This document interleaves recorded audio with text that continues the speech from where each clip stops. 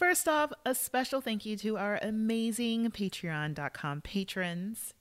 Terry, Erica, Stephanie, Susie, Diane, Barbara, Anna, Jenny, Jennifer, Karen, Mary, Kevin, Jill, Joe, Sarah, Kayla, Evelyn, Corinne, Kobe, Michael, Reginald, Jane, Lois, Audra, Fallon, and our forever first, Trisha.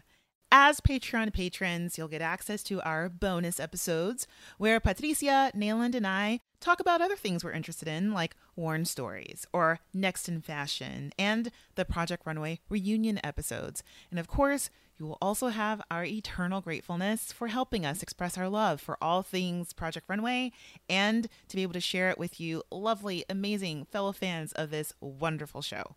If you'd like to become a Patreon patron, visit our page on patreon.com/The Workroom Podcast. The link is in the show notes. Now let's get to it. Let's think of something circusy and carnival-ish. For some reason, I was thinking inspiration off like Sea Amoeba. Who?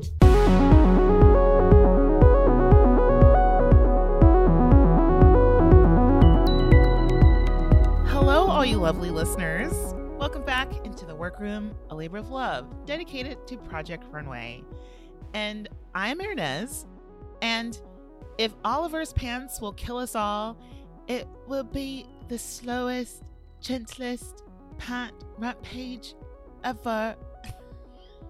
Hi, and I'm Patricia, and not a lot of women want to have canceled on their crotches.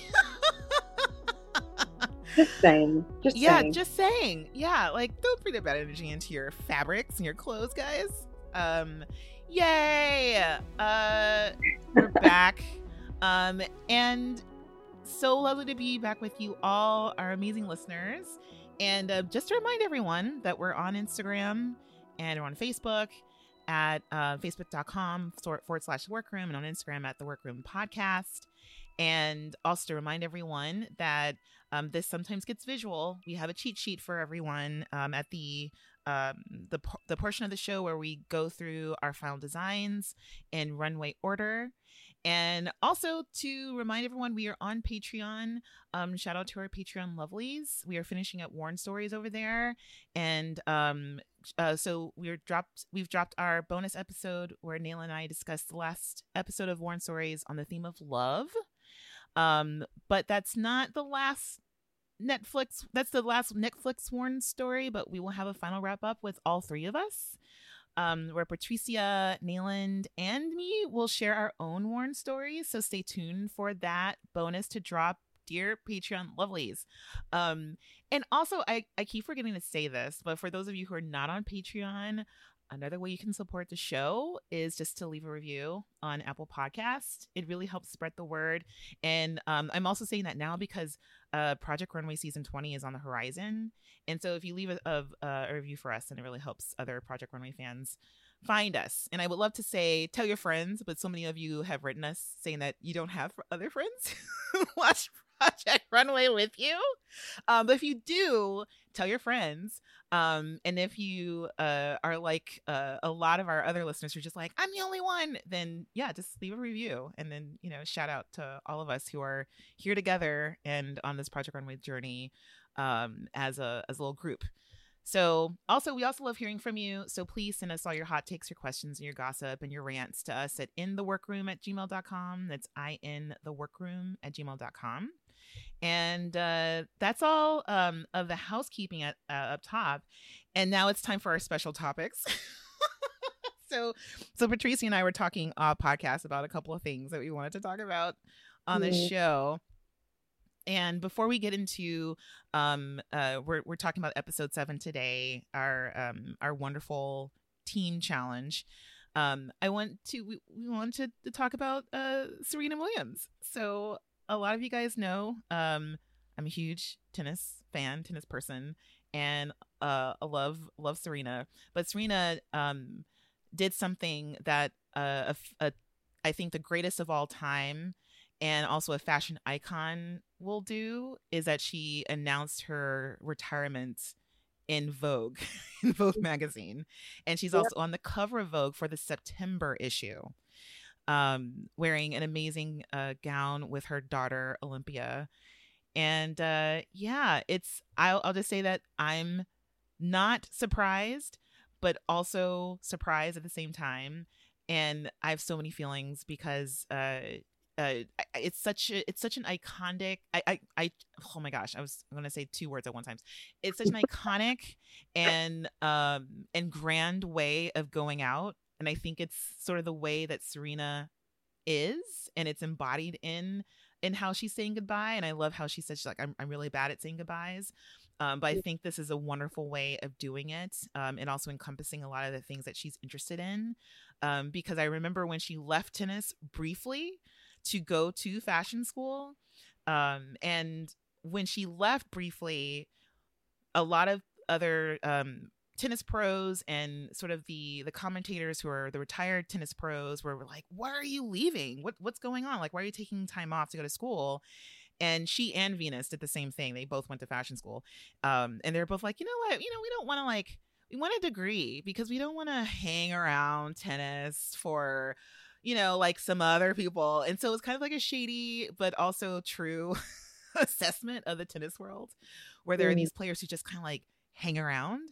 And so it's also surprising that Venus and Serena have sort of hung around tennis this long, but they've also been winning. And I don't see them going off and being commentators. I kind of see Venus going and going the distance and still being like an activist and someone who is an advocate for athletes around the world, and for women athletes in particular.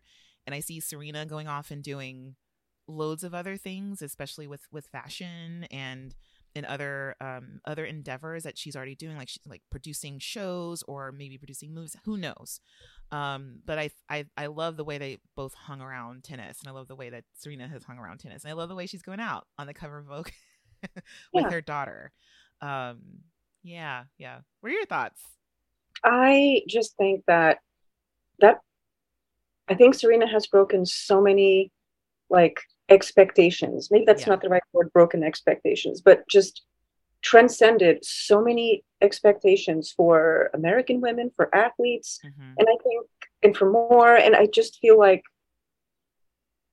any way that you can give like yourself space to do the next great thing that I'm here for, like I'm all in. Yeah. And like you, I don't know anything about tennis. I use the rackets to keep the ball off of me. So like I'm like, yes, it's athletes, ball swatter. great, it's ball swatter. It's like a flying object swatter. Yeah. So, but I do just love how Serena has presented himself and talking about a lot of things about sport, a lot of things about sport, and also one of the highest paid female athletes ever. By the way, is probably still very underpaid. You know? And a lot of that's because of the advocacy of Venus, of her sister. Like, so, and I think the two of them I think about them as a pair, which is so strange to think about Serena retiring, but Serena has done so much, and so has Venus, but in their own ways. But I totally agree. I think Serena changed the game. Both of them changed the game, and Serena has fulfilled so many impossibilities. And I think has, again, I go to the U.S. Open often, and so I definitely am going to go this year. This is going to be a really sad time to go to the U.S. Open. But I remember the last U.S. Open she won, and I was there, and she was in her I think she was 35 when she won, 36 or something, and that was just beyond what I could have hoped for. I remember that year she blew through the quarterfinals in like less than an hour, and the woman she beat it was her birthday, and I just remember screaming from the rafters, being like, Serena, it's her birthday! Serena! Just like, come on, because I think it was like 6-1, 6-love. Like she slaughtered that other person. I mean, it was amazing, but also like I wanted a longer quarterfinal. But anyway, but like just kind of like, my God, like this is not the end. And I think we've all been thinking it's the end since, and we think that way since, tennis players get into their 30s. But she is like blown through.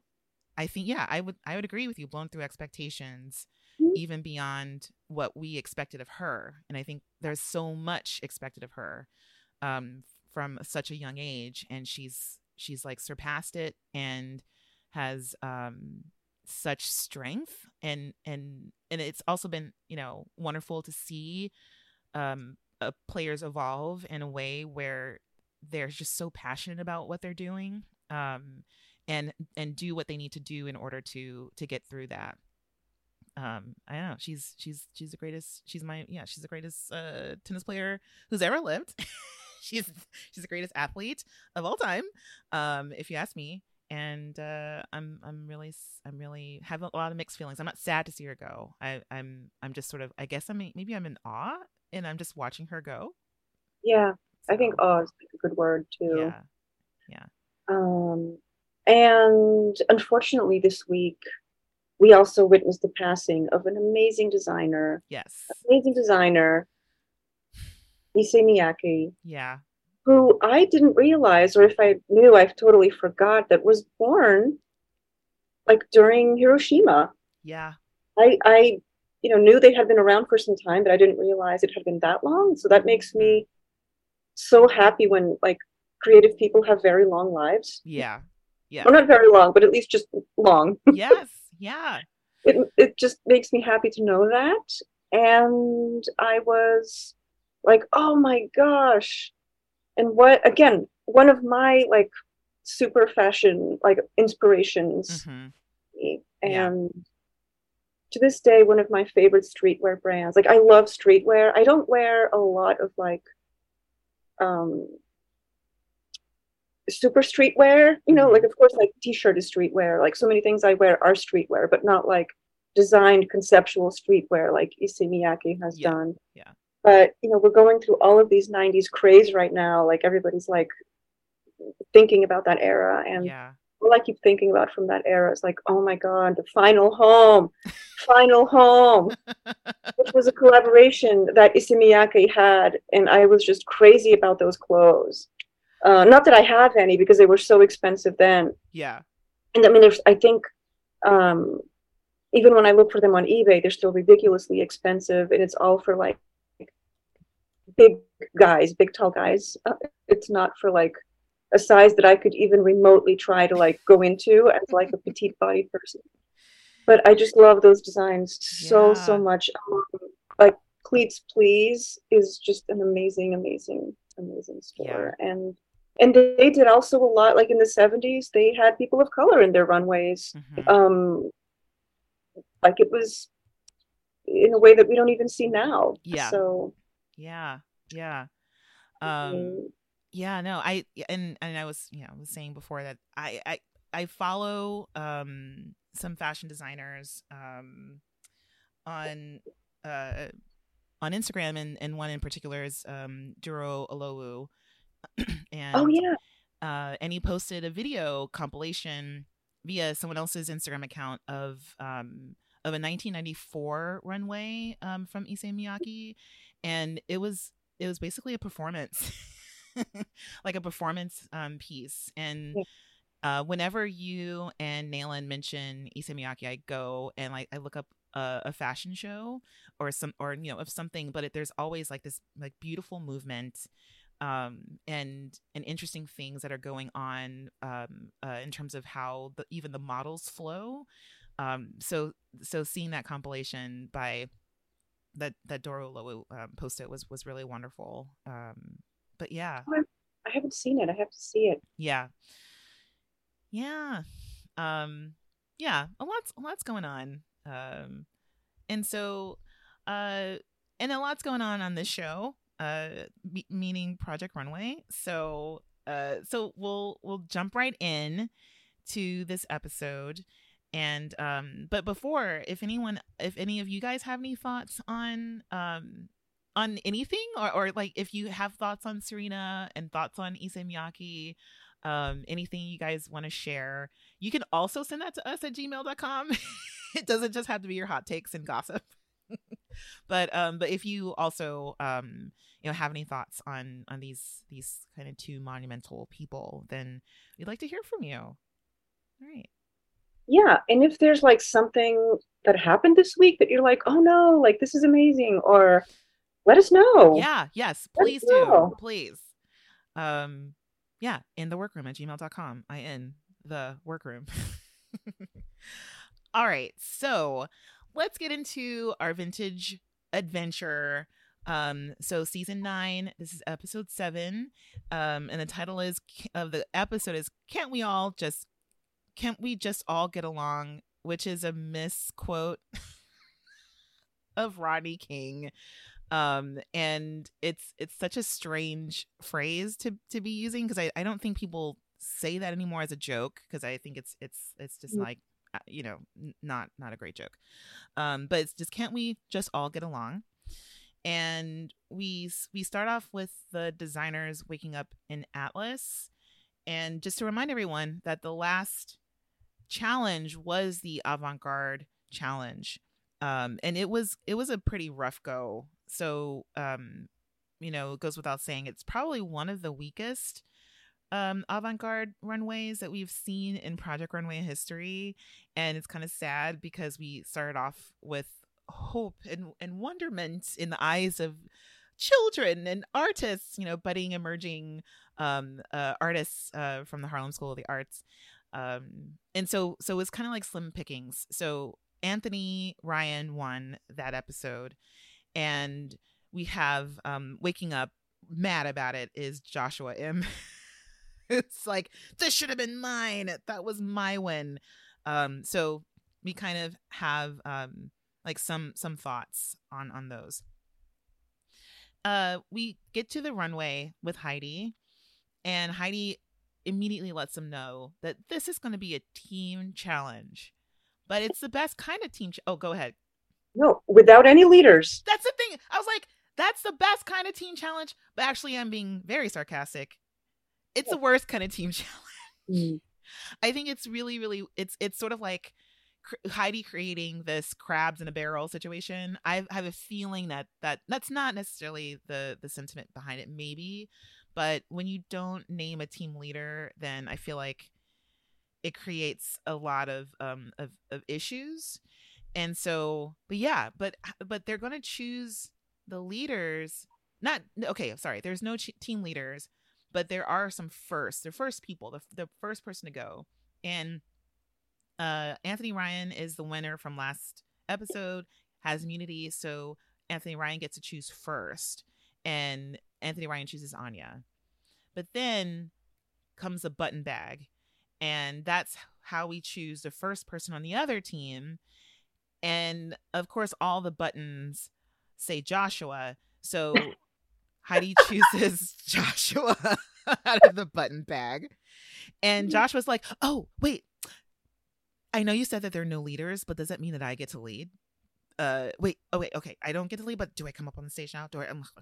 And the eye rolls in the room, you could hear it for miles. Everyone is so exasperated. It's just the feeling throughout the our group of designers is just like, ugh, this guy again.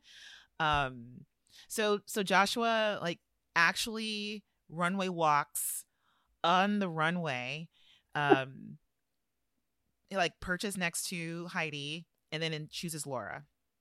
So here we go. We're kind of like going back and forth with, I think, the two tones of the groups. So Kimberly, I'll point out, because I usually don't point out like the talking heads, but I'll say that like Kimberly actually says to us that Joshua has been really bossy, bullies people he thinks that he can get away with bad behavior with, because, and I'll say Kimberly, and I'll say my other tagline, my tagline was about Oliver's pans, but my second choice was going to be about Kimberly's face, because Kimberly's face during this entire episode, I think, is everyone watching the show. There's a lot of like eye rolling and a lot of just, leaning back and just kind of looking like, head shaking, a lot of, yeah. A very controlled exasperation. Yes. Which I totally relate to. This is me in a lot of places. I'm like, oh my God, really? I feel like, yeah, I agree, because I got the feeling like I think Kimberly also is like really used to dealing with people like this. There's something about her where it's like this quiet exasperation. Yeah. So the teams fill out, and how they do this, since there's no team leader, it's just the last person who was chosen gets to choose the next person. So Anya chooses Victor, and then Victor chooses Becky, and then Becky chooses Kimberly. Oh wait, no, I'm sorry. No, Becky chooses, oh my gosh. Yeah, Kimberly, right? Oh no. No, it's the opposite. I think isn't it Kimberly chooses Becky? I think Kimberly chooses Becky. Oh yes. Kimberly chooses Becky. Yeah. Because, okay, that's right. Because so Anya chooses Victor, and then Laura, who's on the other team, chooses Kimberly, and Kimberly is like, this is terrible. Kimberly chooses Becky, and then we have, oh my gosh, my notes are all crazy here, because we have muttering Bert up the stage. Yes. And muttering. Bert gets chosen because Bert's last again. And the last person who gets chosen is actually Bryce. So Oliver is on the other team, and Oliver chooses Bryce. And it's between Bryce and Bert. I thought it was Becky and Bert. No, it's Bryce and Bert. But I'm so sorry. Like I thought I wrote this down. It's okay. Right? I totally messed it up. But basically, and also, dear listeners, if you're confused, I'm so sorry. You can look on the cheat sheet. Those are the teams. Yes. So, and I did not mean to add to the confusion. No, it's totally right, Ernest. Yeah, you're right, it's totally my fault. I don't know I don't know what happened with these notes. It is all good. It is all good. Yes. And so I'll say that. So let's say the teams once and for all. So we have team for the first team, we have Joshua, M, Laura, Kimberly, Becky, and then Bert. And then on the other team, we have Anthony, Anya, Oliver, Victor, and Bryce. Yeah. So yes, and we also have, again, like Bert's like talking underneath his breath, because Bert's not happy to be on this team, and for everyone, and I love how everyone wants to actually know what Bert is saying. And I'm just like, by now, guys, you got to know. Like, you don't want to know. You don't want to know what Bert's saying underneath his breath. Just who cares? I know, exactly. Heidi's like, huh, Bert? What did you say, Bert? It's like, Heidi, stop. Well, it is rude. And I feel like as host, you can point that out and be like, what are you doing? What are you doing? Yeah. Just to sort of like keep people in check and be like, don't do that. Yes. Yeah. Man. All right. So now it's off to the workroom with Tim and the HP equipment. So they all gather. So Tim asks the children to gather around your workspace that is now occupied by an HP Intel desktop. Like, they're just these huge desktops that you just kind of touch with your fingers. That's placed on one of the work tables that have been smashed together to make a really long little thing for all the 5-person teams to gather around, because this is the HP challenge, guys. So hold your horses, like, get ready for all of the twists and turns that we're gonna like layer on top of this. So Tim goes, you've probably correctly deduced that this is the HP Intel challenge. It provides you with an opportunity to create a textile design from scratch. So not only is this a team challenge, but it's also the challenge where you design a textile from scratch. And Anthony is all like, I think he says like, I'm all shits and giggles because, which I love, because he's been waiting for this challenge. This is sort of like a mainstay now. And as technology progresses and as these things are able to become more accessible, so then, you know, it's like, oh, this is great. We also learned that Anthony has a graphic design background. But wait, there's more. So it's not just a team challenge and an HP Intel Design Your Own Fabric challenge, but it's also a produce a fashion show in 2 days challenge. So they also have to create a video to serve as the backdrop, and they have to choose music. And I love how there's a quick shot to some old Swiss beats in the room. But also, at least 3 looks must contain the fabrics that they make, and the fabrics need to be prominent. And then there's more. On top of that, HP Intel has sent a special guest to give some advice. And in pops Betsy Johnson. Yes. Pops their head out the door. Everybody's like, ah! Cheers and applause. Cheers and applause. There's an audible gasp in the room, and then cheers and applause. Everyone is thrilled. I don't think Bert has smiled so hard.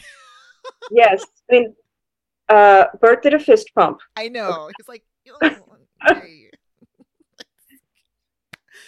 But it's wonderful to get her energy in the room. Yeah. And I love the next part where Tim gets to kind of interview her about her design process, because so Tim is, you know, we have this like wonderful contrast. Tim is like very stiff and perfect posture, and then Betsy Johnson, every time she talks, she moves. And so so she's like, it starts with an idea. And Tim goes, okay, so you come up with a theme. With a motif, you may say. It's like, yes. And I have to know before anything, Tim, I have to know, who is the girl? Is she tough? Is she sexy? What is she walking to? Because music is everything. Music is the moment.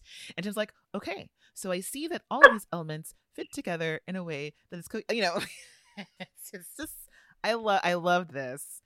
And I thought it was like a treat for the designers. I don't know. I feel like they need stuff right now. It was a good reset. I mean, usually Tim is the person that comes in and does the needed reset, but yes. I think Betsy coming in and just saying, like, having that burst of energy, which is like, to me, that's like a reminder, hey, this is why we do things, because we love them, right? You know, so that, like, we didn't have to say that. Everything was communicated just in Betsy's energy in the room. Yeah. And I just love how Betsy, like, not only was that an amazing reset, there was also the much needed verbal reset for this group. It was like, hey, throw away the me, and like focus on the team, right? And then saying things like, you have to stand for something. Pause, think, people. And then followed by, you have to be collaborative, you have to be strong. Yes. And because, let's face it, collaboration is not for the meek spirited. No. You really do have to have a lot to lean on within yourself. Yeah. If you want to collaborate in any kind of way. Yep. And I just love how Betsy, I say Betsy like I know this person personally, I don't, but I love how Betsy just did all of that so efficiently. Yeah. It was like as efficient as Tim, but in a very different energy than Tim. Yes. Yeah. Yeah. That's why I just love them together. I think the last time whenever we do see Betsy Johnson on the show, she's usually a judge, and we don't get to see her interact with Tim this way. But in the workroom, I agree. Like they play off of each other, and also, I think I say very similar things in almost, this is very black and white, but like a right brain, left brain kind of way. Yeah. So I really, I just love this moment. So we say goodbye to Bet. Oh, go ahead. What were you going to say? People reacted well to it. Yes. Yeah. I think it made people more excited to work in a team, Yep. And of course, this is also this is what it's like in real life, guys. You're always going to have to work with a team of people, and it's very, very true. And so I feel like that sort of imbued them with some type of like, okay, all right, this is not just one thing to get through, but this is an opportunity to actually have this experience with one another and to, you know, to do what Betsy is telling us to do. Go for the team. So they break out and they get to caucus for 30 minutes about they have to do a lot of stuff in 30 minutes. Actually, they have to figure out what are they saying, what are they trying to talk about, what are they making, and they have to also kind of divvy out these jobs that they have to do, like who's going to get fabric and who's going to film the video, and also what are they going to design for the fabrics. So they get 30 minutes of that. And then they break up into well, no, they don't break up into, the groups go to the HP Intel Smart Desktop to make their textile designs. And then because they also have to send their files to the manufacturer like immediately, so they can get their fabrics the next day. So okay, so now we get to see the two teams. We have, I'm just calling them for until they get their names. We have Anthony's team and we have Joshua's team. Mm-hmm. Anthony's team is from the very beginning kind of talking over each other in this really collaborative ways, kind of like someone comes up with a thought. I think it's Anthony Ryan first. He goes like, you know, I've been thinking about those, you know, those ink blot tests. And then Anya goes, oh my God, I was thinking the same thing. I can't do Anya's accent. I'm not even going to try. It's like, oh my God, I am still thinking the same thing. And Anthony's like, yeah.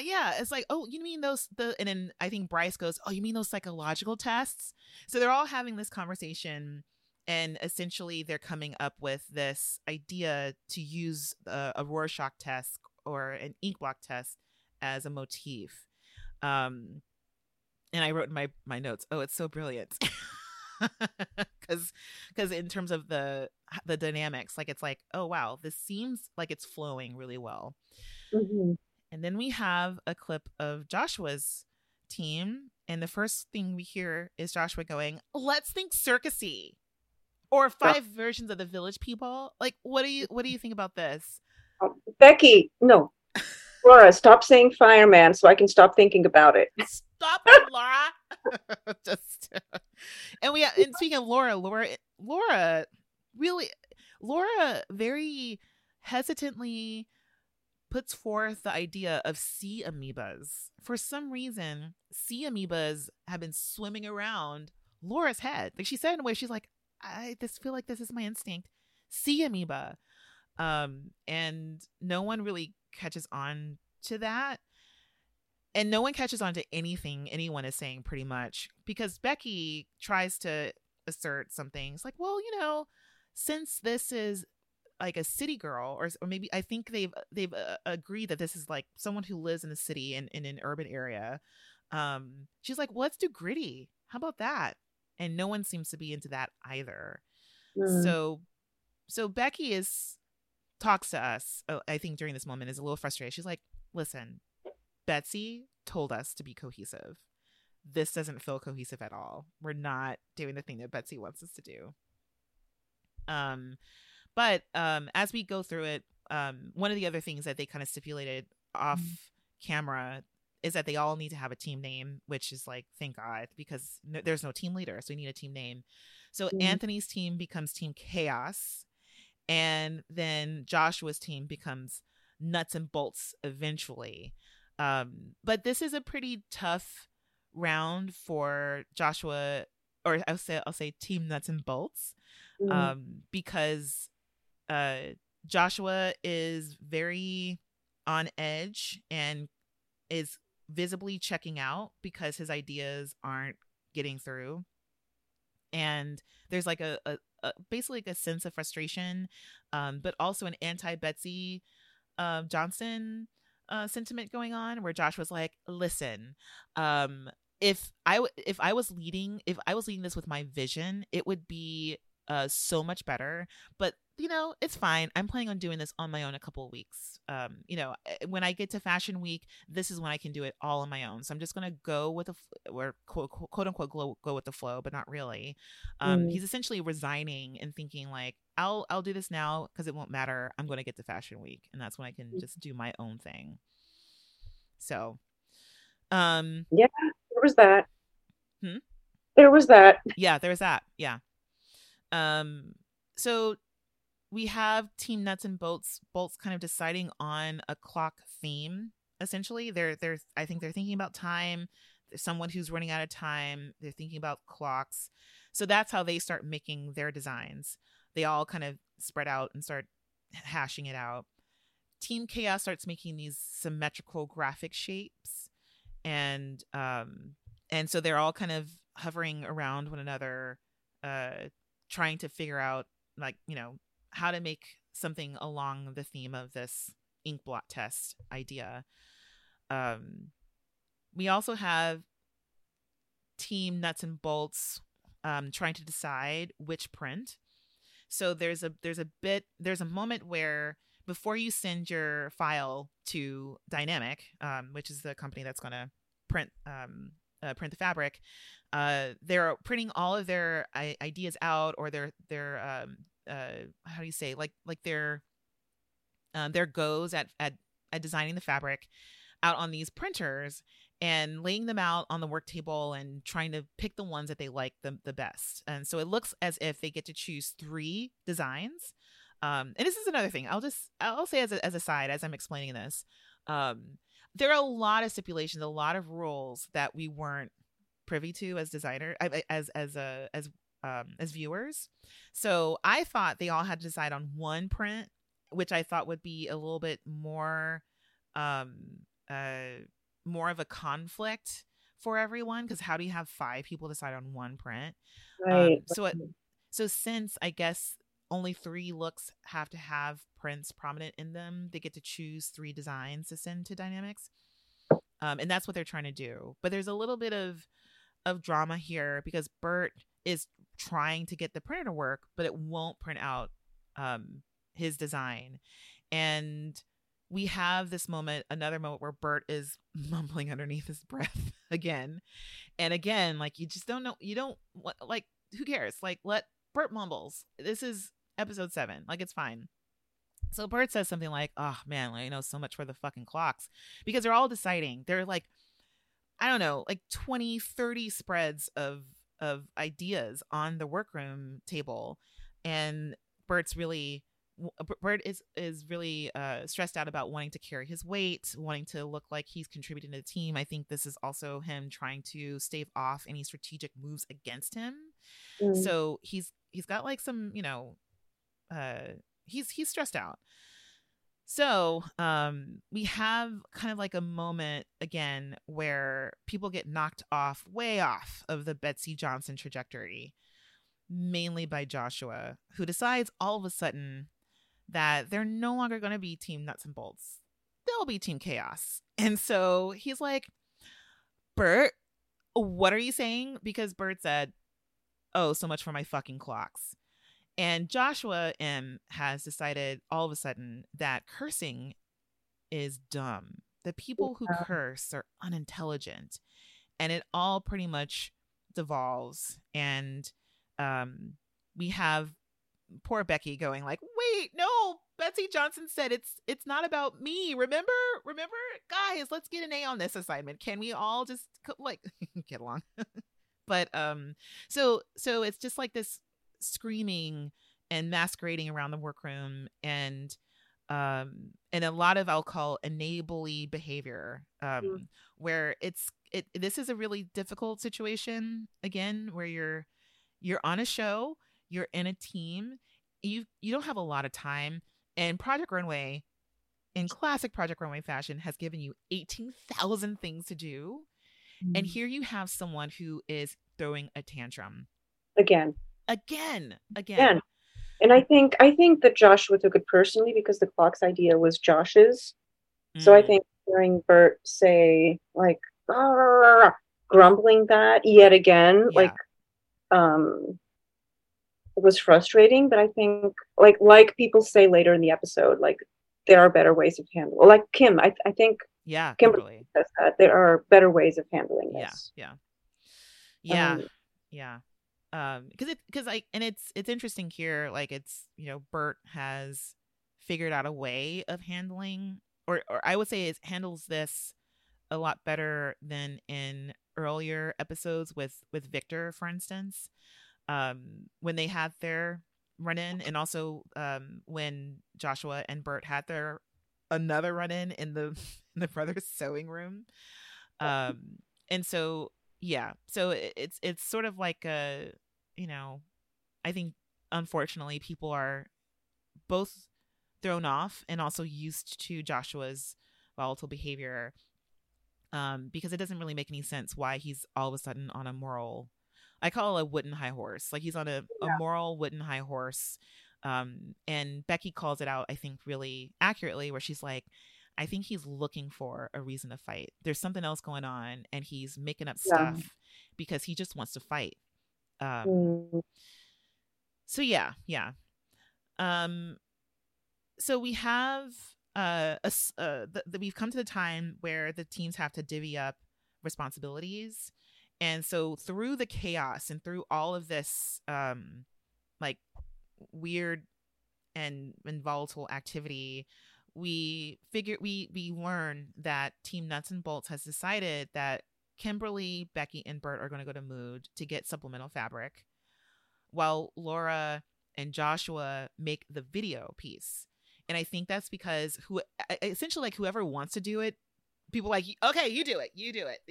And like on the other team, on Team Chaos, it's Victor. Like Victor's like, oh my God, I have this idea. And people are like, yeah. No, you do it. You want to do, okay, you do it, Victor. There's trust there. Yes. Yeah. So Laura and Joshua have this idea, and they kind of present it to the group briefly, like, yeah, because, you know, like, she's on the run, she's a busy girl throughout New York City, and like she's running around and clocks.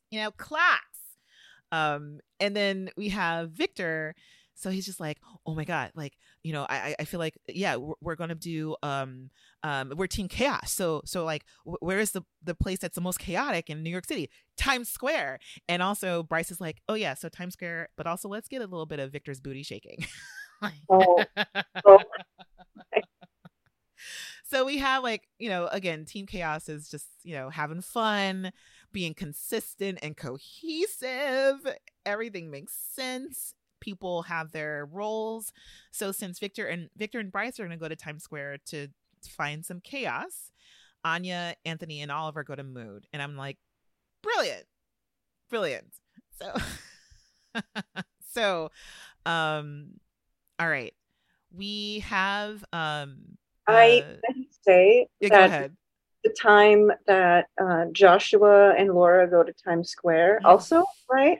It is this episode's second Joshua runway walk, because Joshua puts on some heels and just struts to show Laura how to do it right. And I think it's the hilarity of the moment where Joshua tries to coach Laura on how to get out of a cab. Yes. It's like, exit, shut the door. No, give a look, shut the door, turn.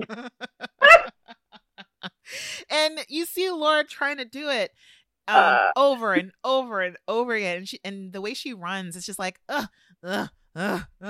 she's kind of lumbering in these heels. And I'm like, poor Laura. So yeah, both scenes are very Team Chaos.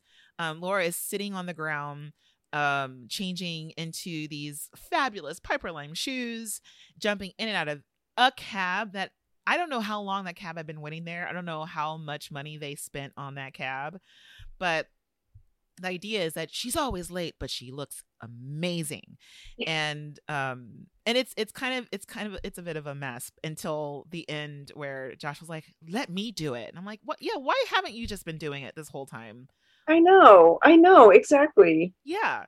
So, and then at the end, you know, after Joshua finishes, you know, directing Laura in like 8,000 pairs of shoes, they still had the clocks.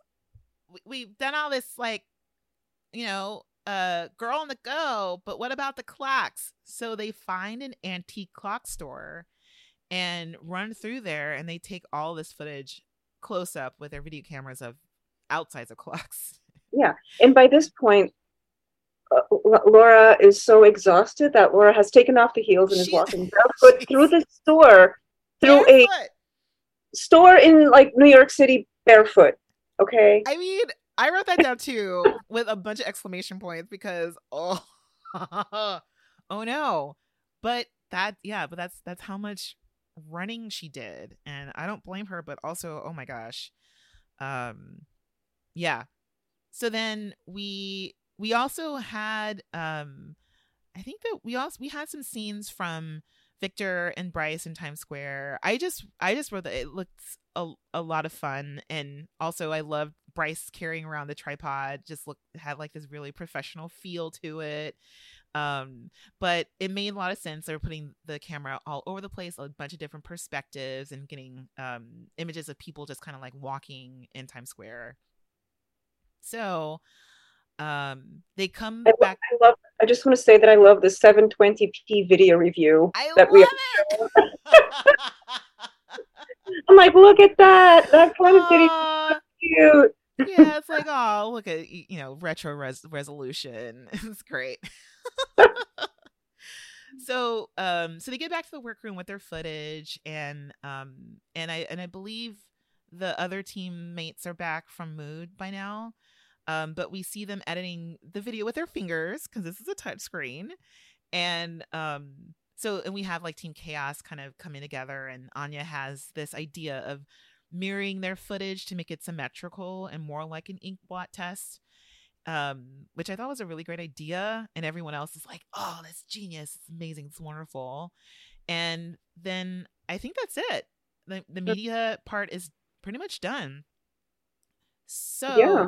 It's time to print out their test prints for their fabrics, and we're sort of like rolling down to the end of day one, and right before they leave, we have what Bert calls Joshua's dramatic moment, because Joshua makes an announcement, a public service announcement to the entire workroom. And he does this grand gesture of apologizing in what I would say is a very coercive way. And Joshua is so grandiose, which is, a major red flag to me for a lot of reasons. And Bert is kind of like, he could have done this to me in private. Like, he could have come to me and just said, hey, I'm sorry. But instead, Joshua does this really weird, distancy yet performative thing. And apologizes to the whole room because he feels like he needs to apologize to everyone, but also specifically Bert, and which I think is true, but also still very impersonal. And so Bert is slightly suspicious and thinks that Joshua is backtracking to kind of cover himself for when they're on the runway. Just in case anything goes wrong. Then he's just like, everyone heard me. Everyone saw me act like a complete ass before. But now you're seeing me act like a very contrite and remorseful individual. Like, I want everyone to know. And I kind of agree with Bert that there is a little bit of strategery going on here. But I also feel like this is Joshua. I think this is kind of like the only way he can really apologize as well. So yeah. So that's day one. Oh, a lot. So day two happens, and I don't even think we get them waking up in Atlas. We just are back at Parsons. We're back in the workroom. The fabrics are here, and so they get to like roll them open and look at everything, and we get to see what they chose. And what Team Nuts and Bolts has is this graffiti motif that is a design that Joshua made. Then we have this clock motif, or the inner gears of a clock that Becky made. And then we have this number thing going on, and that's something that Laura made. Like, she wrote numbers. And everything is in black and white. But so is so are the fabrics for Team Chaos. They're doing these, again, like these kind of symmetrical graphic designs, but all in black and white. And I'll say that the Team Nuts and Bolts has more of a gradient. There's some grays in there as well. And Team Chaos, though, it looks like strictly black and white, like very, very contrasty values of those colors. So we get to hear a little bit about how Team Chaos is designing, and it looks like they've divided up the looks in a way that benefits the other designers. So Victor tells us that Anya is doing a cocktail dress because the judges have never seen her do a cocktail dress. And then Victor is like, I'm doing a gown because I've never done a gown. I don't think they see me as being the gown guy, so I want to show them I can do gowns. So I just am assuming that that's sort of how they're doing this, because we saw at the very beginning of the episode that in terms of one of their like flowy conversations, Victor is like, okay, this is a collection and we only have 5 looks, so let's give them some variety. Let's have like a day wear, evening wear, casual, where is this person going? This is all coming from the same closet. So we can kind of think that maybe everyone else is also pushing themselves to do something that the judges have never seen before, to be like, also have that element of like, not surprised, but they want to impress, obviously. I thought this was such smart decision making, just Same. at every step of the way. Yes. Let's make different types of garments. Yes. And all choose, do something that we're going to challenge ourselves with. Yeah. Also show range for the sake of the competition. Yes. But also with unison. Yes. Yeah. I mean, everything about it, I was like, I think this is the perfect group. It really is. Yeah. Why? Because there was no fear. I know. And then you even have, everyone's pulling their weight in terms of what they're really strong in. Because I have a feeling that Anya had a lot to do with Anya and Anthony, who, and we also learn later that Anya also has a graphic design background, which makes a lot of sense. Yep. But Anya and Anthony are heavy in the print. And Anthony, we see Victor is hand painting the fabric for his bodice to make an ink blot. And they're showing it and they're having like a little caucus or like little like crit session around it. And Anthony makes a decision. He goes like, hey, if an ink blot can easily be a cow. So you got to move this little blotch over here, do this little blotch over there. So it looks like an ink blot.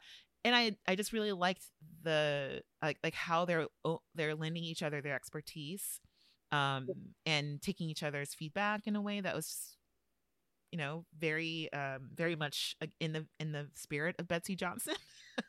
Yeah. So, and and then we have our drama for Team Chaos, and the drama is Oliver is making pants, and Oliver allegedly.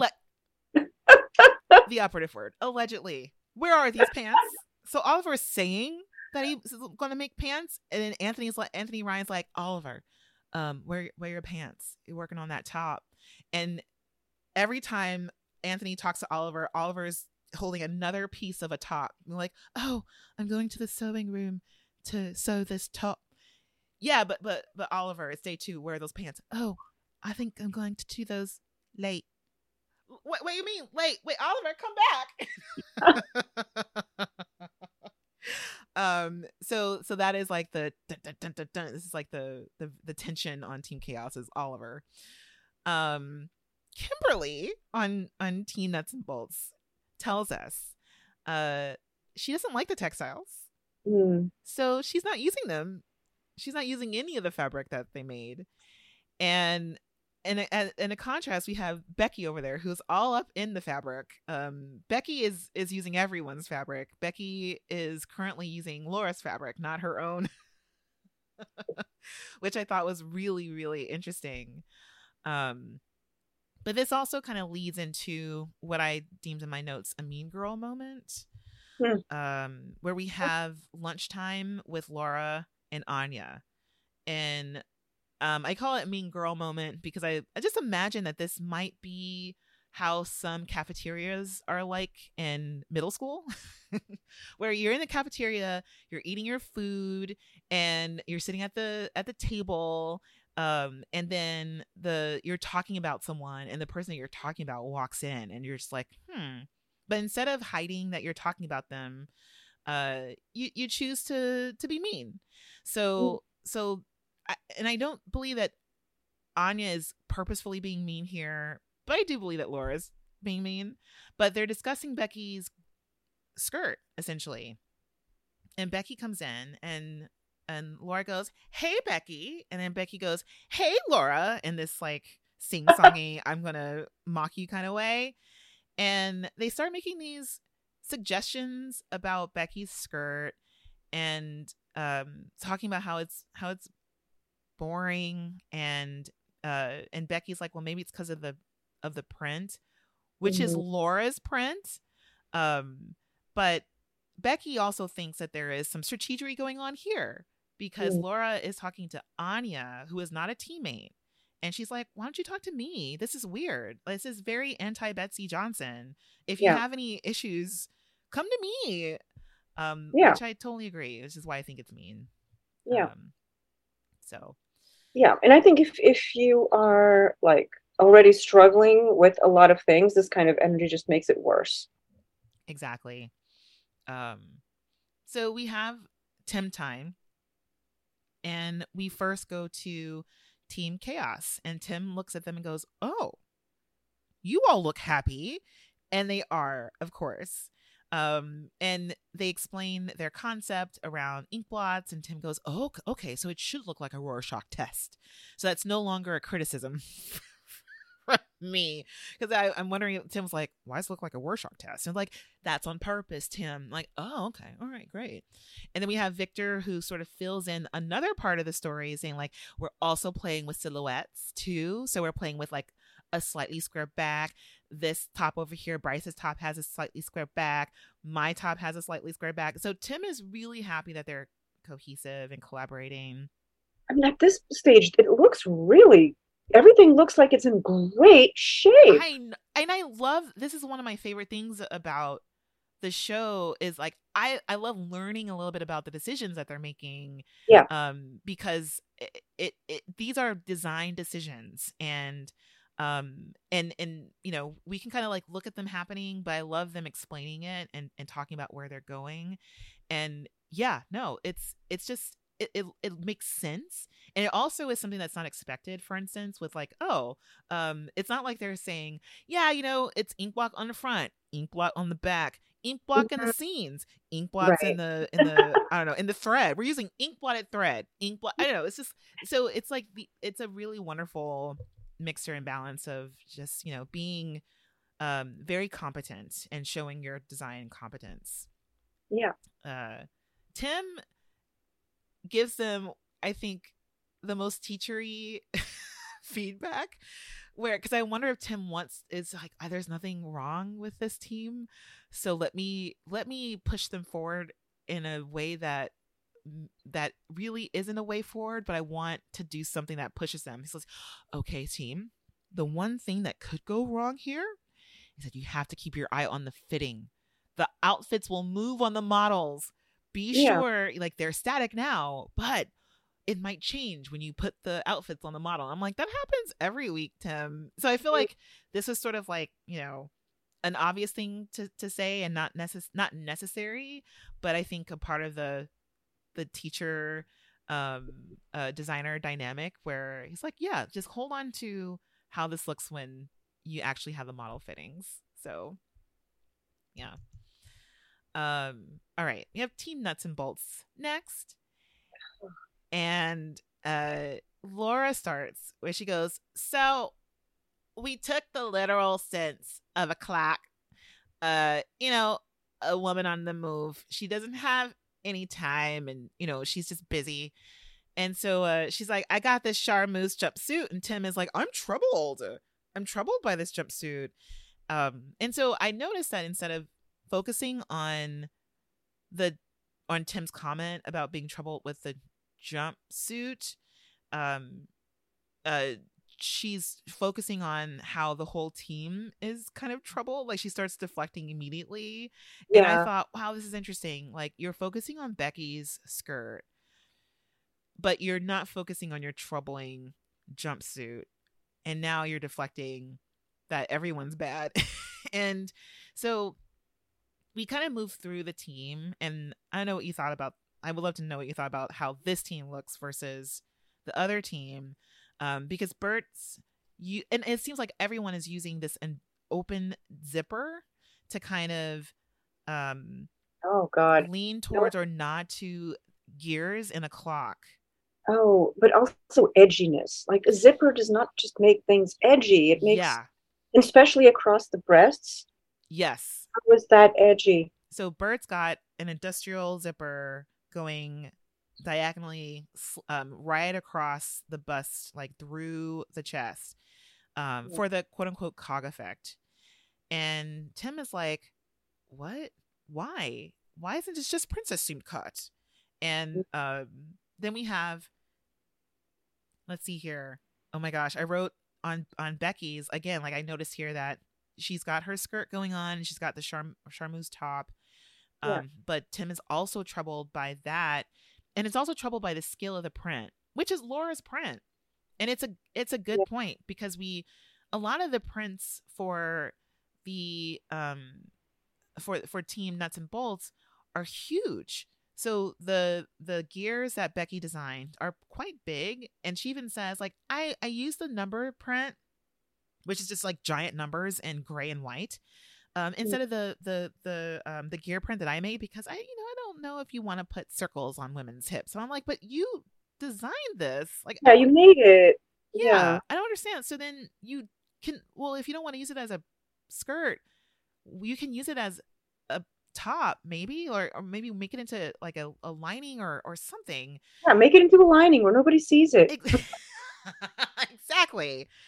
So it was just like strange how Becky talked about her own prints. And then Tim looks at Josh's graffiti print when Becky wraps it. She's like, oh, you don't like this number print? So Becky just starts cycling through the other prints, being like, I didn't do this because of the hip thing. And then, but what about the graffiti print?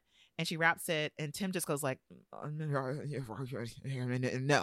Tim just makes these weird sounds. He's like, I think shivering all over because he's just having a physical response to the graffiti print. He's like, oh, no.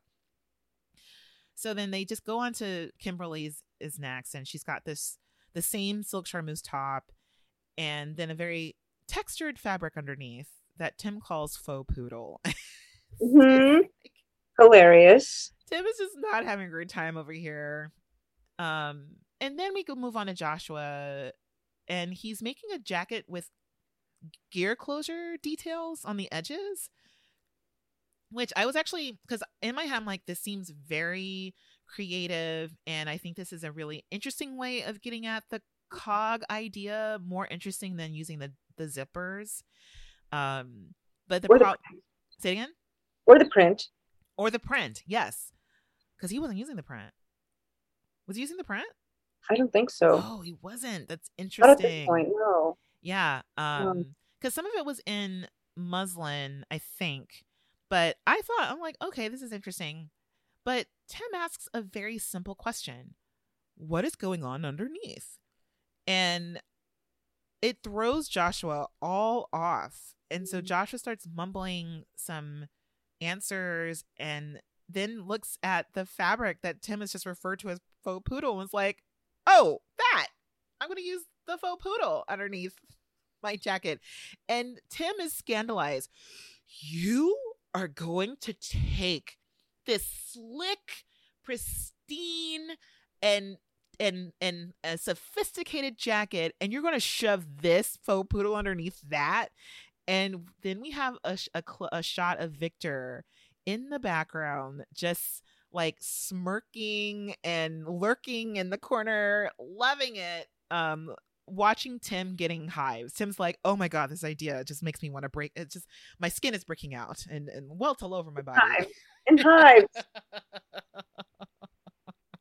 And I really, it's really like cringy to watch this moment between Tim and Joshua, where Tim asks another question like, why is this? Where is she going? And Mm-hmm. And Joshua was like, she could be going anywhere. She Yeah. could be going anywhere. This Yeah. question is irrelevant. And I'm like, oh no. Oh, Oh I know. Oh, this is like real this is real difficult to watch. Because and again, Tim, the MVP of all of these difficult situations, is like I'm preparing you for the judges here. yeah. And obviously can assess that Joshua is getting a little worked up. And Tim is like, puts Joshua back into the Betsy Johnson mindset and says, quite frankly, let go of your ego as much as you can. Because this is Yeah. a team challenge. Yeah. And he says something really encouraging. He's like, I see the potential coming together and being a wow moment. But potential is operative word here. Like, it's not there. He's like, I don't see it now. And so Tim goes, okay, let's touch each other. Mm. So Tim has them all hold hands. He's like, I don't think I've ever asked anyone to do this before. Okay, children, join hands. Joshua, hold your brother Bert's hand. Joshua, get Bert's hand. And so I was expecting Tim to ask them all to bow their heads and close their eyes for prayer.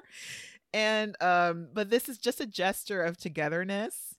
And I just was like, this is like a genius moment. It is so I love the word you used with Betsy Johnson at the top about how it's a reset. And then we have Tim coming in and resetting them again. Trying to reset them again. Trying.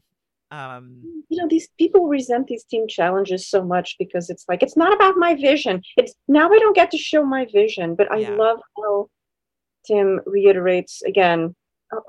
Sneeze. Oh no. Salud. Excuse me. But I love how Tim reiterates again that, hey, throw out your ego. Because for me, one of the most valuable parts about any collaboration is the throwing away of the ego, which is actually the more important. That's like probably one of the most important things a person should do when they're working on their own also. Yes. Yeah. And this, I think, is something that really gets missed with this group over and over and over. It's not just how in interpersonal dynamics of working in a group, throwing out the ego in terms of working in a group. It's also their inability to sort of like see how throwing out the ego actually benefits them individually. Yeah. Anyway, and in general as a baseline. So yeah, this moment of holding the hands, I thought, all right, let's see if this grounding exercise works. I don't know. What do you think? Did it work? I was going to ask you that. What did you think? I think there was potential. There's so much potential with this group. Oh, it's mainly potential. They're all like chock full of it. Yeah, no, I this is like, okay, this is I'm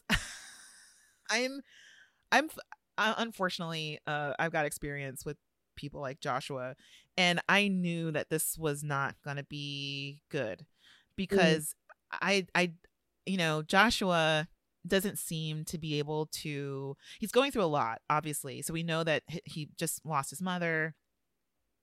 So he's grieving.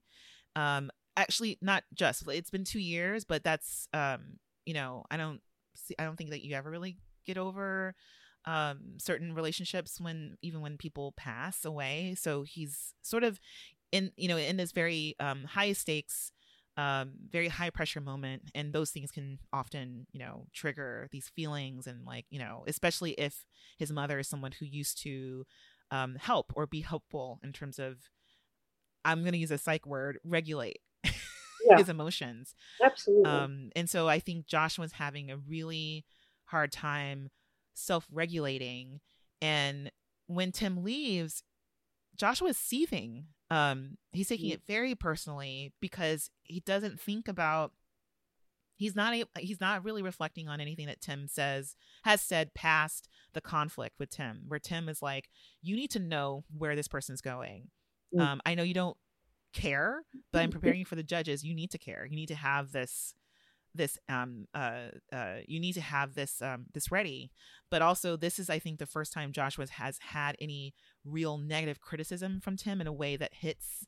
And so we get to see how Joshua deals with negative feedback or things that are not that don't go along with how he thinks something is, and or don't go along how Joshua perceives himself. Yes, yeah, exactly. Because he's like, listen, I've worked my ass off to get here. I've been through so much, and I want this to be something that was worth it. There's a lot going on where there's a lot going on. I would say, first of all, Josh was extremely entitled. But on top of that, he's really sad because we learned that his mother's birthday was sometime recently. It's probably not that day, but it was recent. And so there's a lot of this circling around that's been fueling his bullying rampage. And it's really sad because we have him in a confessional and he can barely speak. He's so distraught, and all I can think about is just like, oh my God, like I hope baby 25-year-old Joshua got some therapy, was able to go to therapy or at least like process this. But it's bringing out a lot of stuff, and I'm like, would be wonderful if you maybe went to therapy so you just don't lash out at innocent bystanders so much. And there's so much going on, because I do think that Joshua is entitled, and it's a very particular type of entitlement. It's I've worked for it, therefore I deserve it. Yeah. Kind of entitlement, as if other people near you haven't done the same exact thing. Yes. Yeah. But I was really struck by the compounding of grief, because on top of loss, there's an economic struggle, because Joshua was not able to attend or to see their mom before the passing. Yeah. Yeah. And that really struck me as a very particular kind of pain. Yeah. Very particular kind of pain. Yeah. Especially around the sacrifice of this work that he's putting into, that it's probably how he's been dealing with not being able to get there. It's like, well, I'm there's an economic reason, and so I'm going to make this work because then I'll make it worth it that I wasn't able to see her. There's just like a lot of that going on. Yeah. And I don't condone these behaviors, but I also think that Joshua was struggling. Yeah. Yeah. Like, I don't think this is not an excuse of behavior. Right. To me, this just proves to me once again that when you go on a reality show, a major TV show, people should have care to help them through these kinds of things and to navigate these things off screen. Yes. So that they are not kind of hopefully they are not living in a perpetual shame about how they came off in this episode. Yes. You know what I mean? It's like, Joshua, you are also human. Dealing with a stressful thing on national television where you're being prodded for these kinds of things is not helpful to you. Totally. Totally. Anyway, sorry, I just have to go on about that. Nope. Totally fine.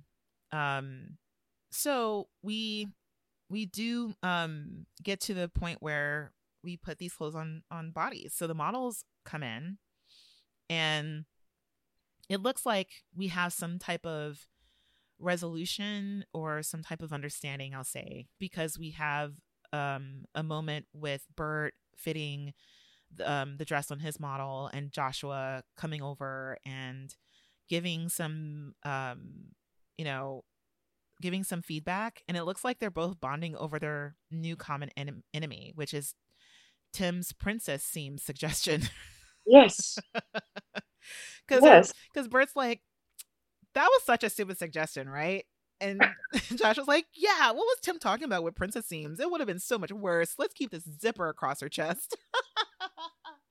I would love to hear from the listeners on this, because I know how to make very basic sewing things. I know how to make hems, And I think I made curtains of questionable skill for my bathroom.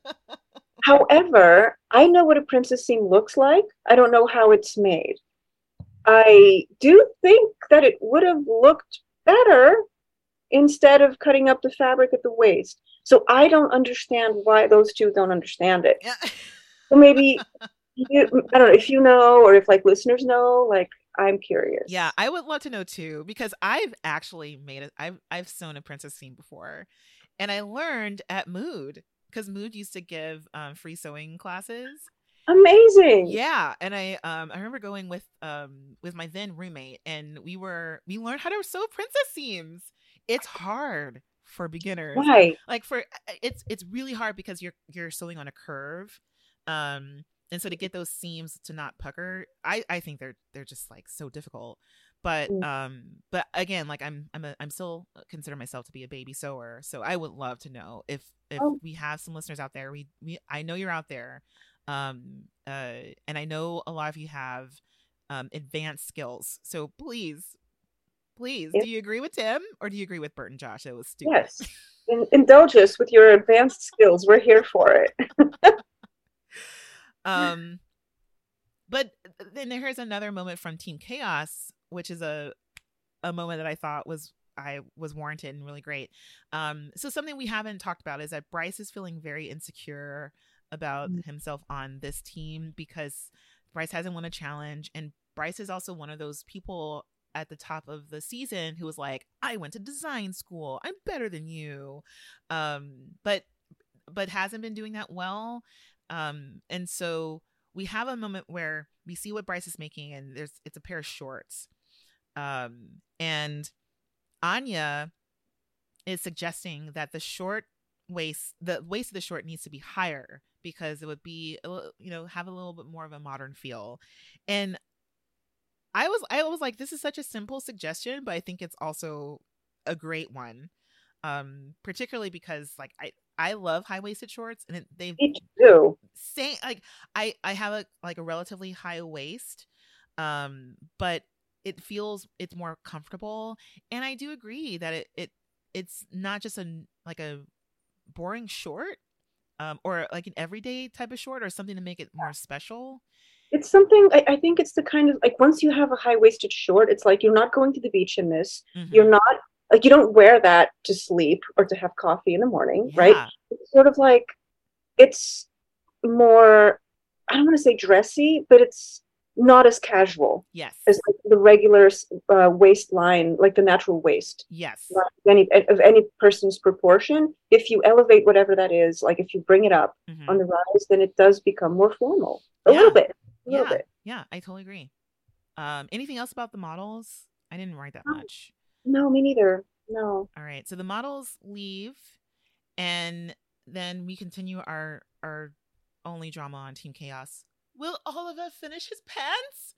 Oliver, where are you going? Where are your pants? The drama of time is the best drama, but not with these clocks. Not the clocks.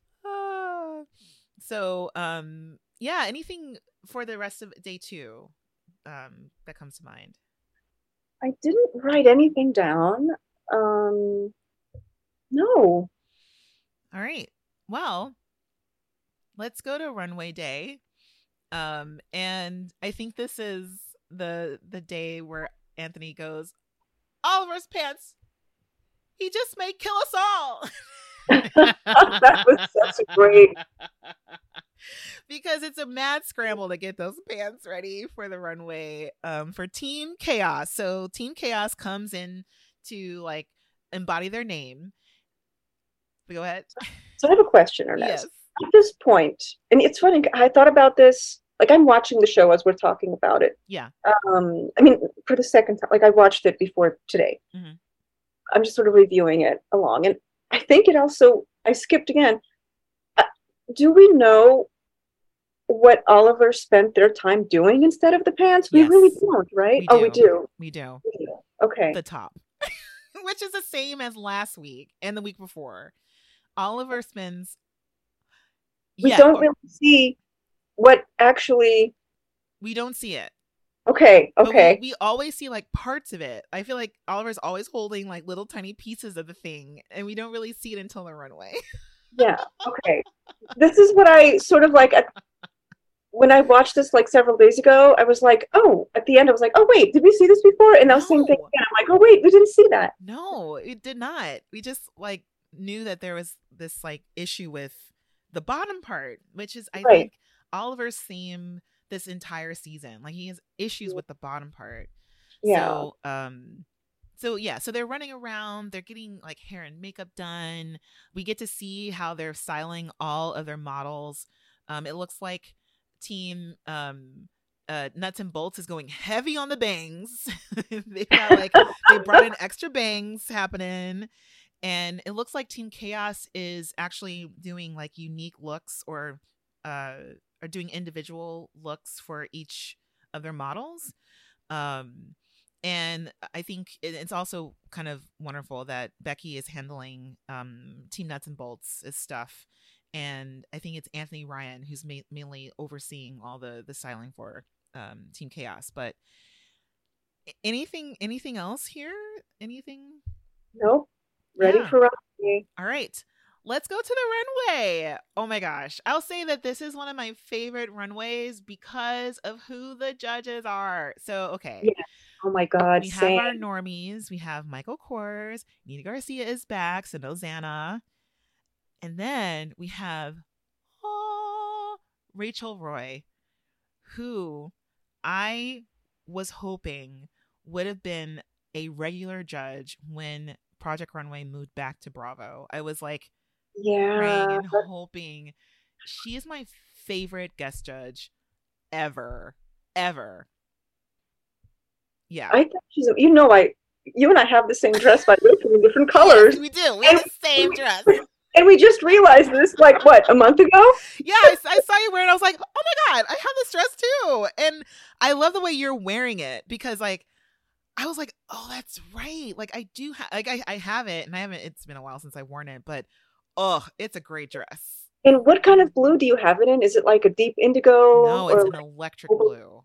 Oh my God, amazing. Yeah. It's why I can't like really wear it out. Like I've worn it to 3 weddings. I'm the same. Like I haven't worn that to a wedding, but I have like my wedding drag that I recently do. I love the blue color. Oh my gosh. But yeah. So we have Rachel Roy, and then we have Rose Byrne, who I didn't realize is Australian. Me neither. I've seen this episode before, but I've never. So Rose Byrne, actress and comedian, and whenever. I think of Rose Byrne as a comedic actress. Oh, I guess didn't know not a that. comedian. Maybe she's not a comedian, but she's a comedic actress. I'll say. Oh, I didn't know that. I mean, at this time, she was on a show that I actually really liked. I think Glenn Close is a fantastic actress. Oh my gosh. And Rose Byrne, the only reason why I know Rose Byrne is because I was like, oh, Glenn Close is in a new show called Damages. I'm going to watch it. And Rose Byrne was in it, and I thought, oh my God, Rose Byrne was amazing in it too. I forgot about Damages. That's how I know about her. And then she was in Bridesmaids. That's right. Yeah. And then she was in like some other stuff, some other comedy stuff. But yeah, no, Damages. I love that show. Oh my gosh. But no accent ever. She never has. I shouldn't say no accent. She always has like an American generic accent. And when she started speaking, I was like, what? Huh? What is that? Oh my God. She's Australian and like a thick Australian accent. Yeah. And also thick bangs. She's in sync with the Nuts and Bolts models. in the bang movement.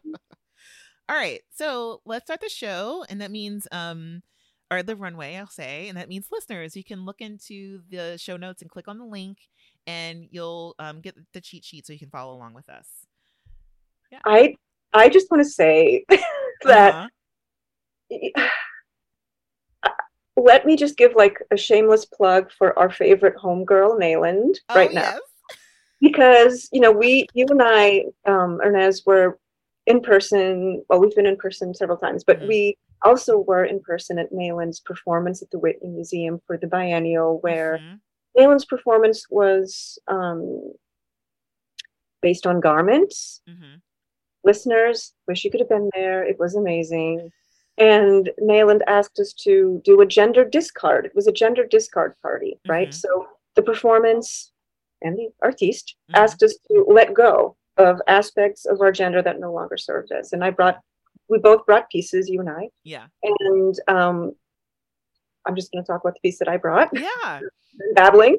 Like, I brought a piece from like my work, like in corporate culture, which I've never been like the CEO, but I was always like, I had like a creative job in those environments. And I held up this little garment. I was like, goodbye, sad corporate, like, oh, I forget exactly what I said, but sad rag of corporate office something. Yeah. And when Heidi walks onto the runway, on this episode, I was like, oh, look at you, Heidi. That's what I used to aim for my corporate drag scenario. Wow.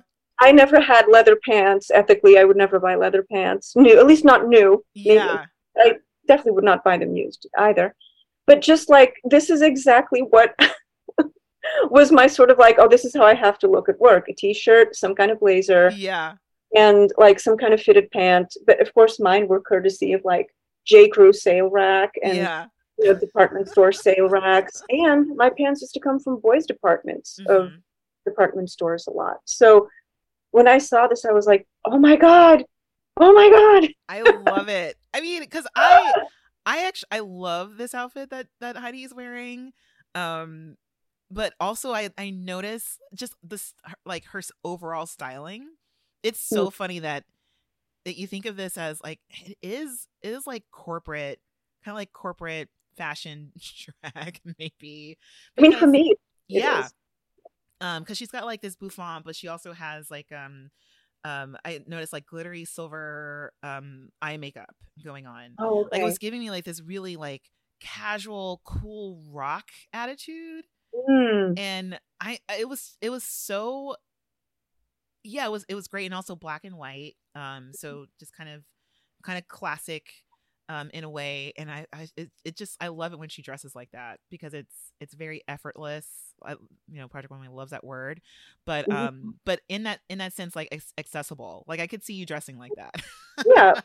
Well, it's a look that it's very easy to replicate. Yes. Because, well, I mean, I don't have that figure or those proportions. It's not easy to replicate in that way. But in terms of getting a blazer, a t-shirt, in a fitted jean, a fitted pant, like, it is easy to replicate. Yeah. No. Yeah. Good call. Anyway, there's that. All right.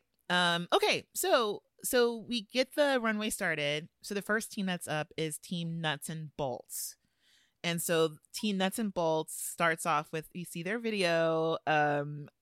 What do you think about this video? So it's mostly of like cars on the ground, ground shot of cars running. And of course we see the backs of Laura running in these like taupe pumps or whatever. And it's also got this like, I call it like a cross process filter. So it's got like, it almost looks like MTV in the early 80s or in the mid 80s or something like that. But a very like 80s style effect on it. Yeah, it's very saturated. It's overly saturated. Yes, yeah, really saturated. Which is, it's, so I'll say, like, the cheat sheet was a bit of a struggle this week because of the color in the background. I could tell that the photographer probably had some issues with the color balance on this one. But anyway, that's like technical photo stuff. Anyway, so Joshua M. And Joshua figured out what was going on underneath that cog top, and all the pants are in his fabric and a little bit of Becky's fabric on the pockets. So we have some graffiti for the bulk of it, and then we have some gear detail in the pockets. What did you think about this outfit? I mean, it wasn't like a favorite of mine, but it was not the worst thing I've ever seen on this episode. And to me, it does look very dated. So what makes it dated? I mean, for me, like, just the shape, the black and white, to me, it's sort of like a very 80s, like a very like high 80s aesthetic of like black and white and half, and I feel like if it just had in this type of like interlocking closure, I appreciate more creative take on the gears of a clock, but I don't see how this flatters someone. Yeah. I think And also it's not really black and white. It's like black and white stripe. yeah. The collar is really off to me. It's sort of like I don't know. I don't think the fit the jacket is not as exciting as I thought it would be. I think the pants are really well fitted. I don't like the round pockets. And I don't like the print. But I think the pants are well fitted. Yeah, the pants are annoying to me because they're too long. I think they should have just have been cut, like just taper them or something. And I don't like the shoe. I think the shoe is weird in terms of the color. But I love how I think it's interesting how Joshua M always does a little bit too much, because I think it's too much in terms of all of the like the interlocking idea is a little bit much, and even that shirt underneath.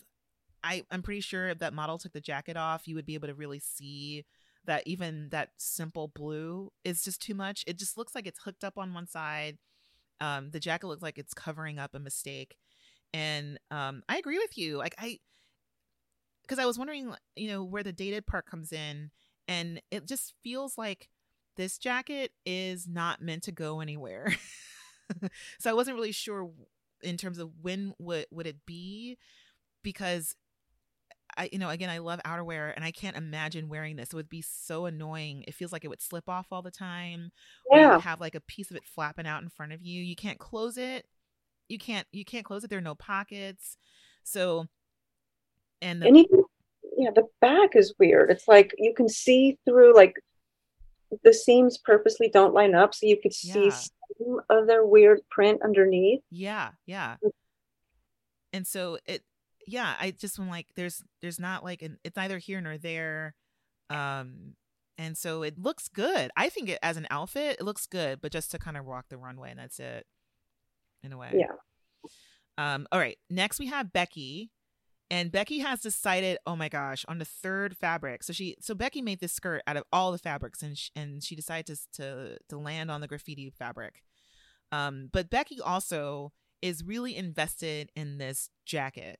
So on the cheat sheet, I chose a perspective where you could actually see the detail in the elbow that she put in there, because I thought this is probably my favorite thing that Becky has ever made on the show.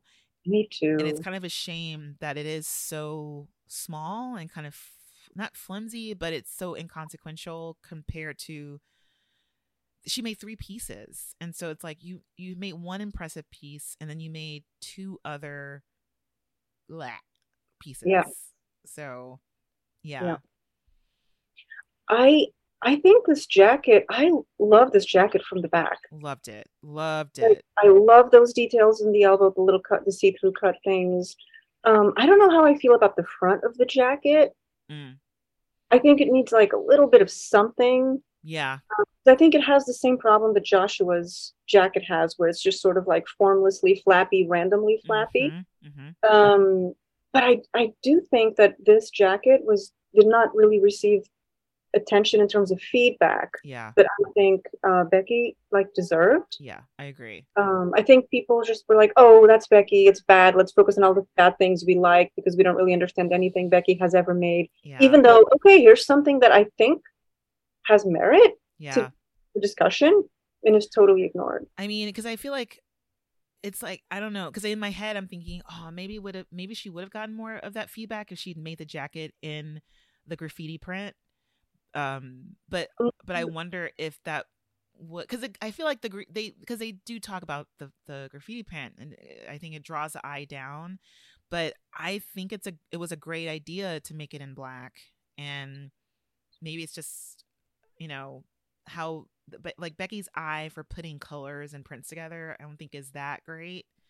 and it really distracted you from. I thought this jacket was great, but also Well, it made me think, like, is this a tail end of bolero time? Remember, did you ever have a bolero? I used to have those, like, oh, I little. still have a bolero. Oh, What do you you still? mean? I don't know. I don't see them around as much. I'm just like, oh, maybe boleros are over. I finally gave mine away, but it made me think, like, oh man, I used to wear a lot of those, like, bolero jackets to more like formal things. Yeah. So yeah. I mean, I think like for Becky to make this jacket in the print, it would not be able to retain this kind of structure. I actually really Yeah. love the fabric. I love that like small ribbed fabric that this Yeah. has because it gives it this shape that I think Yeah. holds the structure really nice. Yeah. Oh And I man. think with those cutouts on the elbow, the print might have been like, especially that print, maybe if it was just like a pink and orange print that was Mhm. sort of like really bright, Mhm. um, maybe, but I like it in a solid color Yeah, I agree. I because it agree with shows off the you. design more. Yeah. Yeah. Well, that was Becky. And then next we have Bert. And I wrote in my notes, oh my gosh, this length is so in right now. Right before Anya, we hear her whispering, that length is terrible. Yeah.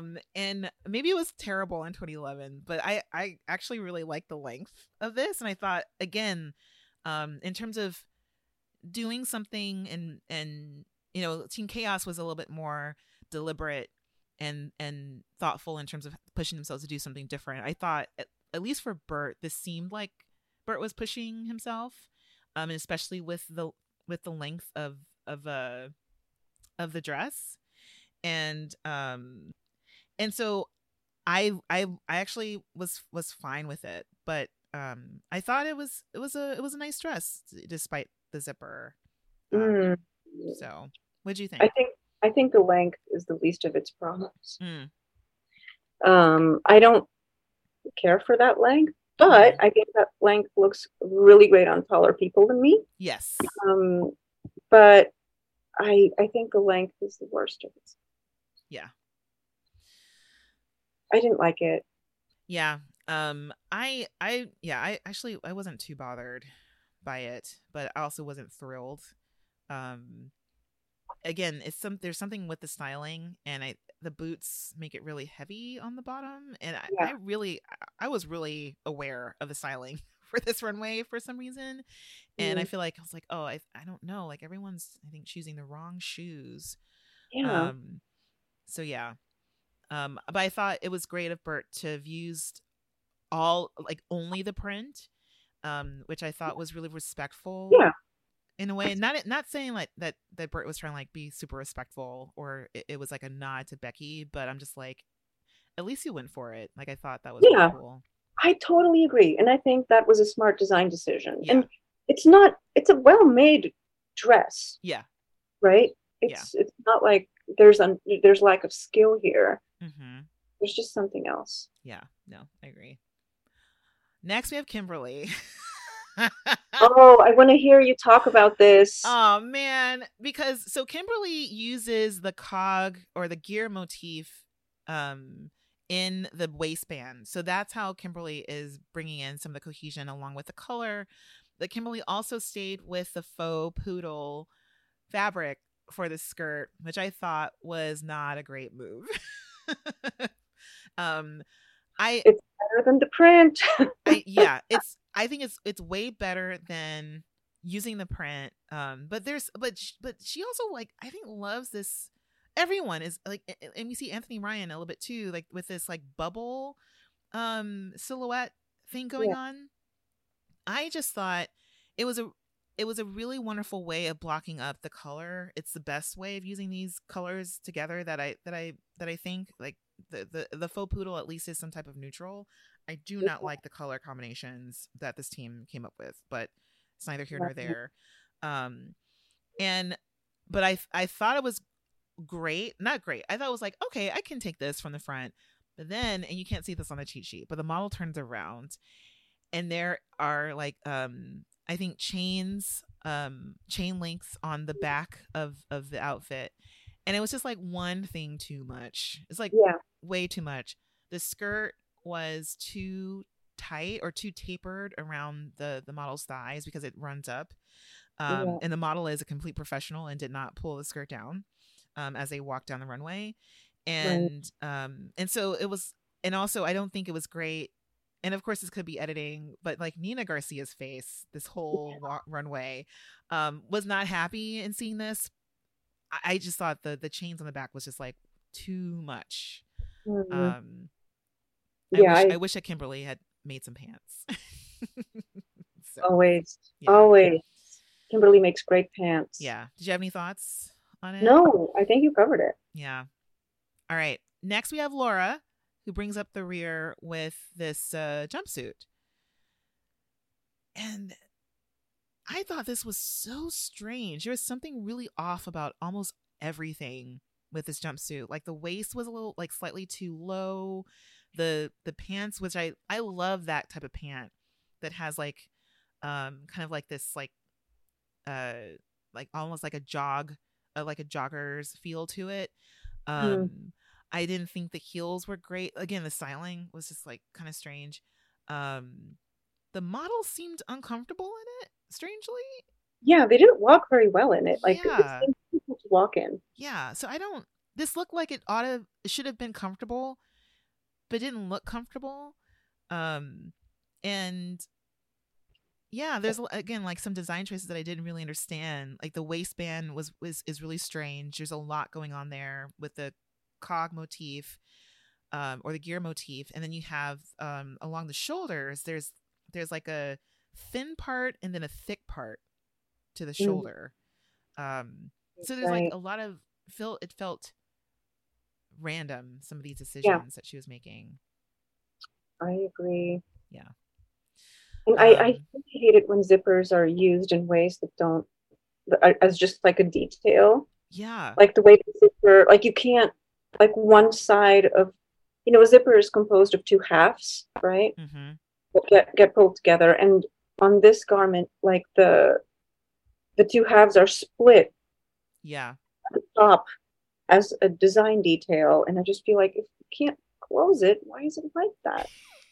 Like, what does that do? Yeah. Yeah. Nothing. It like is. It's sorry. It's not like it was done in the reverse way. Like you could have had the two halves of the zipper start at the top, come together in the middle, and be able to zip it accordingly to your waist size at the bottom. Like that would be a functional way of integrating a zipper into this design, because then you could make the waistline not modular, but slightly adjustable. Yeah. It's like it's the inversion of that, so it doesn't make any sense to me. Oh, that's interesting. Yeah, no, it is, again, like I wonder if she was trying to not be literal in a reference to the clock, and they all thought, oh, zippers kind of look like gears. Like it is it kind of functions in the same way. Maybe it's also industrial, so let's do that. Edgy. Because clocks have been edgy since 12, 20, whatever. since the compass, it's like clocks have been edgy. Yeah, no, clocks, we're 1,000 years too late for that. Anyway, so all right. Nothing more edgy than a retro sundial. All right, so that's the end of team Nuts and Bolts. And then again, all the models walk out, and we have Nina Garcia's face, which is the unhappiest that I think I've ever seen it. Then we have Team Chaos, and Team Chaos starts off with their like symmetrical Rorschach mirroring motif going on in the back. We start off with Anya. Okay, thoughts on this? I mean, it was not the strongest start of the runway, but it was a great outfit. Yes. I mean, it's well made. The print is amazing. Actually, this is probably my least favorite print that they made, but I like how Anna thinks about details. Yeah. Like the little belt was really great, and the sleeves being a different color was really great. Yes. Yeah. I loved this outfit because of how the prints were put together. And again, I think sort of maybe thinking about Becky, like I wish Becky could do something like this, like using that black at the shoulder does something, because it kind of looks like what we've been seeing Joshua M make. But it isn't. It's very, very like it's very smart. It's incredibly, it looks so comfortable. There are pockets in it. I thought I also like the little belt, so the accessorizing is just not too much. And it also, again, I think it makes an impact because it's something that we haven't seen Anya make before. Yeah. And so I really loved, I loved the way she used the print down the front. I thought it was just so great. Really intelligent. Yeah. I liked it. All right, next we have Bryce. And Bryce. this poor model. I just want to say that, oh man, maybe I shouldn't point it out, but I thought this model's hair was like not great. They added in so again, the styling with them, they've kind of tailored it to each model. So Bryce has the shorts and the high-low top. Yeah. What did you think about the shorts? I love these shorts. They're not bad. Yeah, I thought they were really, really great. I enjoyed looking at them, and I thought, yeah, no, and I like that the model was wearing flats, but I really enjoyed the black outline of the pockets and how it made this really nice divide with a different use, another print for the lining of the pockets. And like the top is very, whatever, it's very blah. But I love the shorts. I really like them. I think they're really well. It's like a fun pattern. They're fun to, like, they look fun to wear. I really like the back of the shirt though. You did? Yeah, the back of the shirt, the way it hangs in the back. Yeah. I really like that. Yeah. It's like no, go ahead. The way it's held together by something at the top. Mm-hmm. So it falls in a very controlled way. Yeah. I like the back of the t-shirt. I wish the front was more interesting. Yeah, me too. And that's another thing. Like it could have had the neckline in that same shape, like just a little, like a rectangular-ish dip neckline. Yeah, something. But I guess they were doing all that rectangle stuff in the back, and that's like, I don't know. Yeah, but I agree. The front should have been a little bit more. I also love that sleeve style of this shirt, in that it's like not. It's like halfway, and it's like a diagonal. It's not like a straight cut. Yes, yeah, it's super flattering.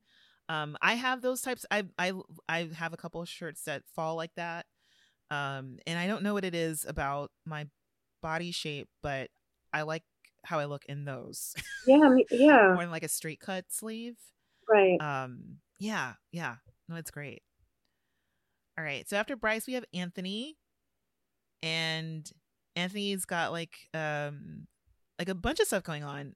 Anthony hand painted the skirt and also used probably their print for the top, but it's got this like, very, I don't know. There's something kind of junior about this silhouette, but the way that the model is styled, we're supposed to feel that there is this, I'll use the word edgy again, like this edginess to it. But this kind of gave me the vibes of like a really great thing that maybe you would wear to Easter Sunday. Yeah, I don't know. How did you feel about it? It's not my aesthetic. I do like the shirt. Yes. Don't understand like the length of the hem for the skirt. Like I do agree with you. I think Junior is like, this is like, I agree with you, because this is like the kind of thing that like my mom would choose for me, not that I would choose for myself. Yes. Yeah. But I think there's a lot of intelligence in it. I do wish that the skirt had a much longer hem, like knee length, to sort of make it look like an adult might want to wear it and sit down. Oh, that is a really good. Yeah, Um, yeah. I think about that all the time now. Is like if I when I like sitting down on something, but also like particularly like on the subway. Um, like I yeah, that's a good point. Um, I yeah. don't understand the gray, like the gray waistband. Mm-hmm. Um, but I also think like, oh, what would it be? Red? No. Black? No. White? No. I guess it Hmm. could be white. I don't know. But for some reason, the gray really dulls it out for me. Yeah. I also don't like the styling of these shoes, Yeah. but it's not terrible. Like Yeah. it's not bad. Yeah. From the designers whispering to each other during the runway, there's some talk about asymmetry with the skirt, Yeah, but I think is that in the design or is that in the Rorschach I stuff? think. Wait, the design. I think it's in the splatter, like Oh, okay. the pattern Yeah. that is printed on the skirt. Okay. Yeah, because I was like, oh, I don't see that, but that would have been interesting to maybe see some asymmetry there. I also wonder if the gray is like a design or a color choice that maybe someone who's not colorblind could have maybe helped Anthony out with. Um, because I wonder. I think he's working in like tones and contrast.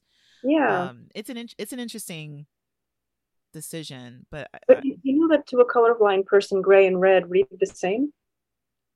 yeah, So I think it's interesting that, yeah, just how it looks. yeah, yeah. All right. So after Anthony, we have Oliver, and this is like dun da da da. We have pants, We have pants. pants, and also look at this top. So Look at that a jacket. top comes out, It's a and jacket, right? It's not like a shirt. It's a jacket. oh, okay, because there's nothing Right. underneath, so I just assumed it was like a top, right?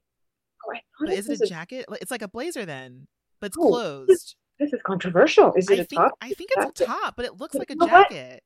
I think you. This whole time I've been thinking it's a jacket, and you're right. You can't take it off. Like there's no zipper. There's no way to take it off. So it is a top. I Wow. loved this because Huh. it does look like outerwear, and it's a top. Um, Yeah. I also was like happy for this model because this model's been through a lot with Oliver, and I think this model looks the best on the runway out of everyone. And you know also is like a really good walker, but I loved this top. I thought it was so like the lapels are like Mm, a nice proportion. We've got some really like great peplum action going on, but it's not too overwhelming. It's got this like really nice fall that almost feels like a ballet, like something that you would, I don't know, I'm seeing like ballet is coming to mind, but it's very delicate and it's very light but very structured, and also kind of keeping in that square motif, and I think Oliver did in a way that's really great. And then the pants, Anya helped with the pants. That's why we have pants here. and the pants look really good. It's so good. Yeah, and I love the back. Like there's like we call like, I know this. I think it's a box pleat, but it's an inverted box pleat. Mm, So the pleats kind of stick out a little bit. So there's some dimension that's happening there. I just thought it was like a yeah. really smart design. And how it looks, and also in how Oliver put it together. But that's the secret. That was the thing that Oliver was running away from everyone and not working on pants doing. Yeah. I have to say, I'm not crazy about this. Oh yeah. Well, okay. Why? First of all, I don't like this color. Yeah. These are like, I think you and I had a conversation sometime about this, like sad colors at Uniqlo, where we're like, why Oh, is I everything know. They're so depressing. sad? Yeah. You It's know? like, ugh. Yeah. Because sometimes I go there and the colors are, I'm like, I want a t-shirt in every one of these bright, happy colors. And then I Yeah. go there, why is everything like a shade of eggplant? You know? Yes. And I Yes. think this is sort of, I don't know. It's one of these things where I feel like, how do I know what I'm looking at? Because if Tim, well, we later find out that this was impeccably tailored, right? But the way that it walks on the runway, the fit is really weird in the breast area to me. Oh. I think that, okay, I have to use the capacities of video to show you this because I don't know how to describe this, but this is how I have a really hard time finding blazers because I actually have like wider shoulder. I don't know. For some reason, for like my proportions, my shoulders tend to be wider. And I think it's from doing a lot of like physical things. Yeah. Not like weights, but like just I've had to lift a lot of heavy things. So I'm just wide. I'm not big or bulky. I'm just wide up there. Yeah. But notice how like on this shoulder line, like you have like the top of the jacket, and then there's like a bleep, and then down, and then another bleep. Oh. This is why I have to get everything tailored to not do that. Oh, okay, yes. So it's like, in a way, and the best way that I can describe this is that there's like a dip at the top of the shoulder, and then there's like a protrusion when it gets to the top of, like, what muscle is this? Oh no, I want to say like your deltoids. Deltoids, okay. Yeah. So it's sort of like this strange, it's like this weird curviness on your shoulders where you don't really want that. Yeah, no, I see that now. Because why people were gaga over it. Yeah, because it is something that oh man, no, now I can't stop seeing it. And I don't know. Sorry. No, it's fine because I think there's something about the structure of the shoulder area that makes it go out a little bit too much, and then the sleeve is slightly too tight, maybe, and so it kind of comes in right over, and so that seam is not. It's not perfect, but it's almost like the shoulders need to be wider. Somehow, yeah. Yeah. And also, I don't understand why. Okay, these leather detail lapels. The way they meet at the bottom and then just stop. It's like, well, like it seems like a very arbitrary way to join those two leather panels. Why are they stopping there? Like, why does the design stop there? Like, I do not understand this jacket. I love the peplum of it all. I love like how it's fitted at the waist, but even like at minute, what is this? I'm on Hulu, so at minute, it tells me like what I have left.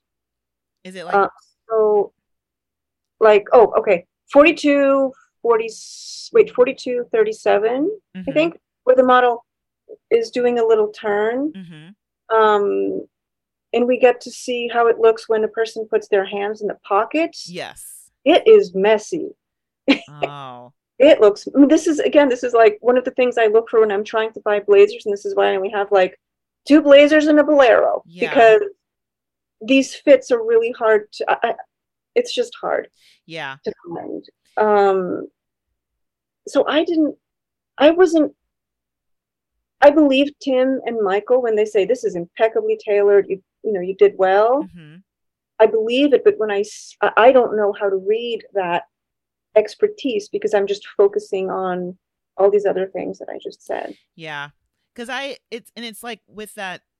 Yeah, it's interesting with the leather detail because that's sort of where it stops. It seems like that was also adding on to the shape, like the square shape there, which I think is really interesting. But yeah, no, I also think it could just like the fabric, like maybe is not the best, but and it doesn't relate at all to the print. Like for me, this is like what like a Sherlock Holmes villainess would wear, and the print on the pants is like fresh, fun, like a breath of fresh air in the closet, and then the top is like a step backward in time. Well, it's sort of like, oh, we're not walking through the prairie anymore. Now we're going to see the steam-powered computer convention. Yeah, because I think it's so funny because I'm just so used to now seeing Oliver use these farmish colors all the time, where at least it's there's like some black to kind of hold it together, and I don't think there's like a little bit of gray in some of those prints, but not enough, not as much as there were in Team Nuts and Bolts. And Yeah. so that would have pulled the gray out. Yeah, I'm not as bothered by it, because in a way I'm like, it's just at least nice to see Oliver using some type of print, but of course he was forced to use it. And also I think a lot of help from Anya as well. But yeah, it's mostly the jacket that I like. I do love the shape of the lapels. Yeah. And I think the sleeve length, another thing I look for, is really great on this item, on this garment. Yeah. Again, I don't understand it in the way that other people do and love it for. Yeah. And I don't either. Like, I'm not a tailor, but yeah, man. But I love the pants. Yeah. I want the pants.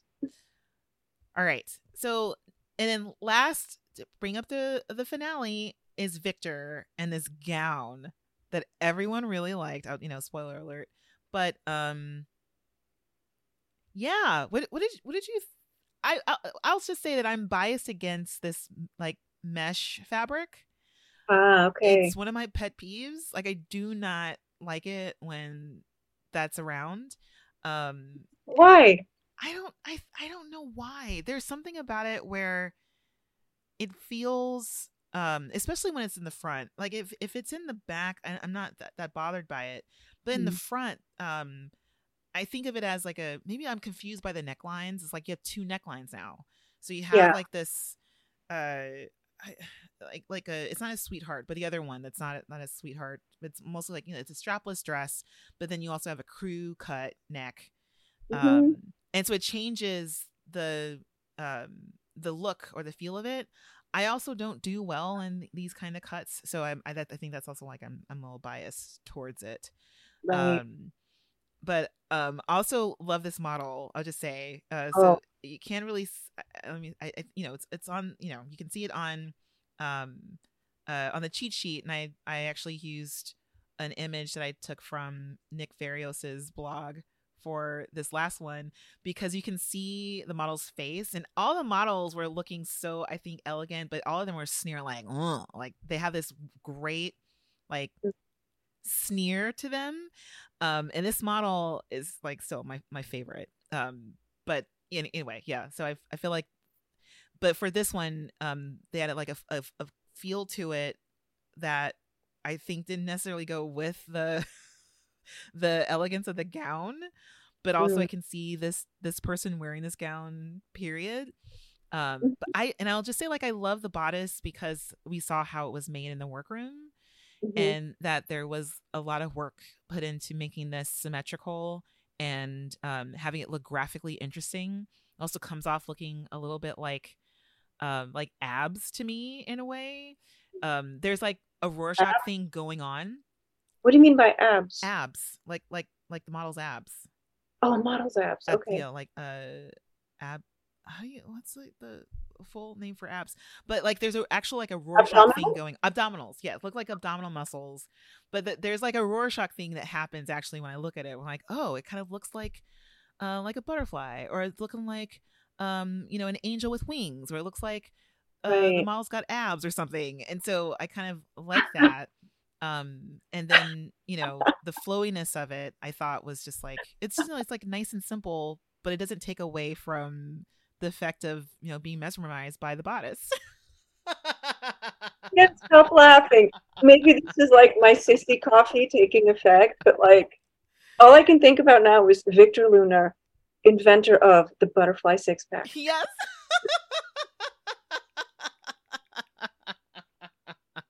It now looks like a butterfly six-pack.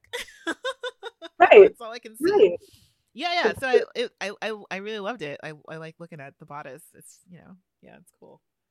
It's interesting. I love your take on this gown. I was not crazy about it. However, I think it's like a piece of like design intelligence from how it moves, the fabric choice. Yes. Like I love the arm, the arm silhouette that it creates. But I think I just wish that Rorschach print hadn't been so symmetrical. Like, it would have been more interesting to me if the middle of it was on the side, And then we Oh, saw like half, and then the other half, but the other half, like from the back, I think this dress is it's beautiful. great. It's The back is beautiful. crazy. Yeah. And so I feel like it's such a piece of intelligent design. I just don't like the symmetry of the print. I think it's too like dead on. It's too Yeah. like flat. This model is one of my favorite walkers Yes. from the season. My favorite. Um, but I think Victor's a great designer. Mm-hmm. I think it works great in the collection. I do not like the styling with that bag. It's sort of like too matchy matchy. Mm-hmm. You know? But yeah. Yeah. All right. Well, that's the end of the runway. And then we immediately find out who the winners and the losers are. Right. So the team that wins the winner will come from the team that wins and they'll get immunity. And then the losing team, one person from the losing team will go home. And so the team that wins is Team Chaos. Us. Are we No, surprised? I'm not surprised at all. I mean, there's no twist. There's no like, oh, they came from behind. They had their come together moment and they rallied and created and shocked the viewer, shocked everyone else and themselves. And no, yeah, we knew this from the very beginning that they were the losing team. Yeah. So then we talked to the winning team first. And so they bring everyone in front of the judges, and while Team Nuts and Bolts like goes back and like they start to like devour each other in the back while they're waiting to come out and hear stuff. So I didn't write much about what happened back there because it's just like more grossness. So on the runway, Heidi says this is one of the best runway shows that they've seen all season, and is impressed that that team Chaos did so much in 2 days, and everyone loves all the prints. And Heidi in particular is like, it's hard for me to pick which one I like the best. Like I've never seen these prints before. So when Heidi has seen something, I think she automatically likes something that she's never seen before, even if it's terrible. And so she's like, I've never seen these prints before, so I like them. I like them all. So yeah. Michael Kors gives like a really long, I think all of them give like a really long feedback thing. And they're going through, Michael Kors is just praising everyone, calling it sophistication, starting off saying that there's a sophistication that he wish were kept up throughout all of the garments. And so that, of course, it kind of leads you to believe that there are less sophisticated looks.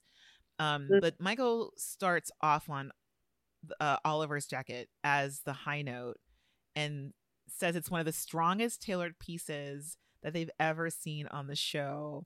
And everyone is really thrilled to hear this. Like, I love everyone's reactions. It's like, oh, Oliver, you're having a moment. This is great. And Michael Kors loved the video, loved the attitude, and along with the Oliver's jacket, really loved the evening gown that Victor made and thought it was just really fantastic and really chic. Goes on and on and on and on. And then like leans into, I think, Bryce's worst fear, because the only outfit that I think that Michael Kors says brought the sophistication down was Bryce's outfit, where the elegant urban lady goes to the ball. Which I was like, oh, that's so terrible. It's harsh. And,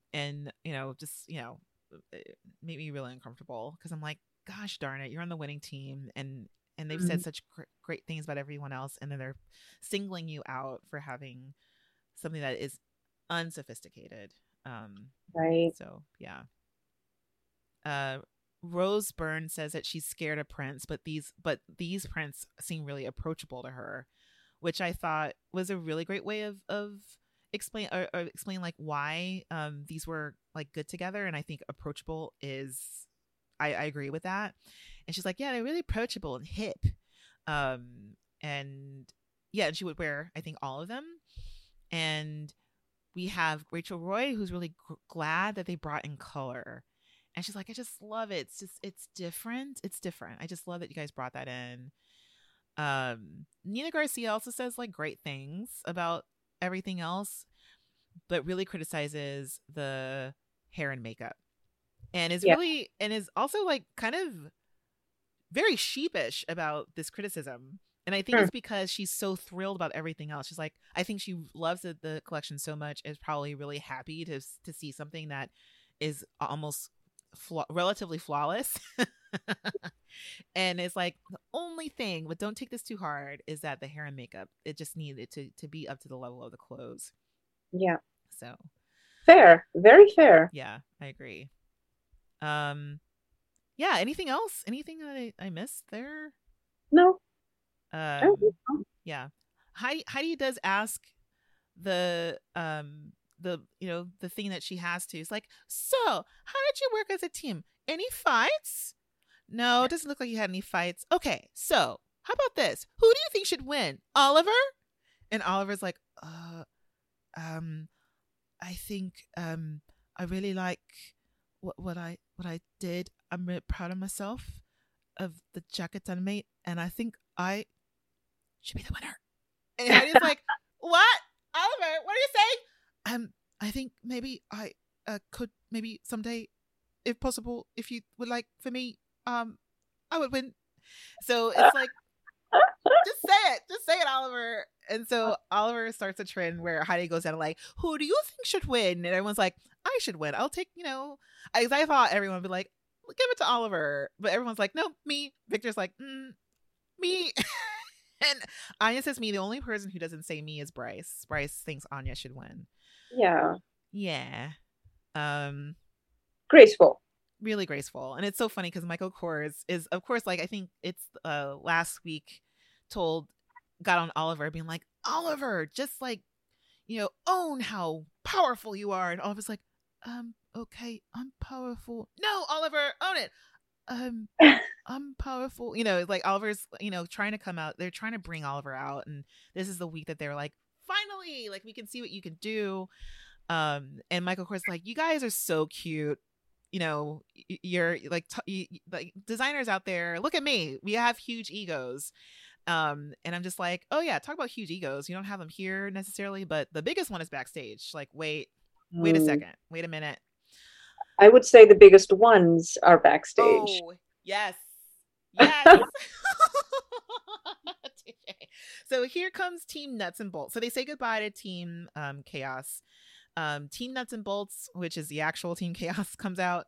And Kimberly is the one that introduces the concept. She's like, it's all about this busy urban woman on the go who never has enough time. And that's why we brought in the time and the clock motif here. And everyone is bothered by these prints. Yeah. Nina, I love it. Nina's just like, these are bad. Like, she just outright like says they're bad. But they go down the line, and Heidi Klum is like, her biggest problem is everything is so busy, and Michael Kors is bothered by the how literal the theme is. Mm-hmm. And then we have Rachel Roy, who is just like, I would love like a concept meeting with Rachel Roy. I love a camera in there or some like recording, because she goes, yeah, it's so literal. Like, what does time mean to you? Do you think of a clock when you think of time, or do you think of your children, or do you think of memories? Don't give me bad energy. I don't want to wear a print that says canceled on it. Like, seriously, is this what you mean? Like, what is this? And I was like, like, perfect feedback. Yes. Yeah. Like it was like, yeah, like what other things come to mind? The concept is very weak with this team. And so it was wonderful to have something that is tangential, but very much related and very much more steeped in, I think something that I think it goes back to the feedback they gave to the Team Chaos, where like, you brought this to a personal level, and this team did not do that. And that's, I think, what Rachel Roy was trying to bring in, just like, yeah, I think, when I think about time, I think about my loved ones, and I think about the past, and of course there are these more abstract and maybe vaporous ideas, but from that can come something really, really striking and interesting and unexpected.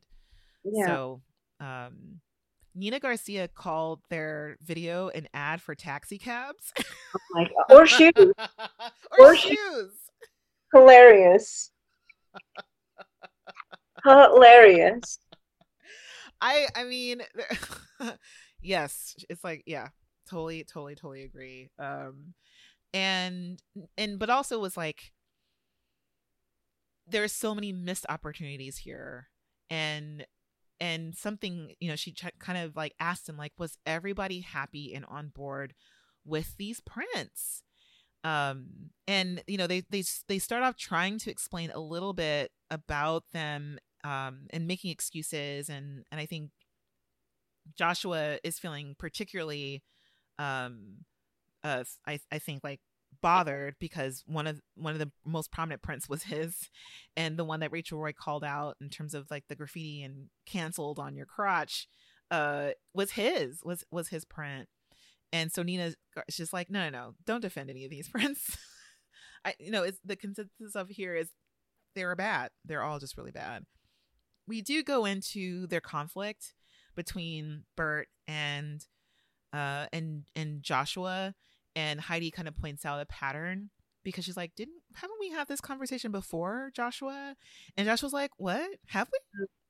What? What are you talking about, Heidi? Cut to Becky. Huh? And then Heidi's like, with you and Becky. And Becky's like, yes, that did happen. Like, yes, you are remembering correctly. Reality is reality. That was real. That is the truth. He's like, oh, okay. Like, oh, okay. I don't really know what you're talking about.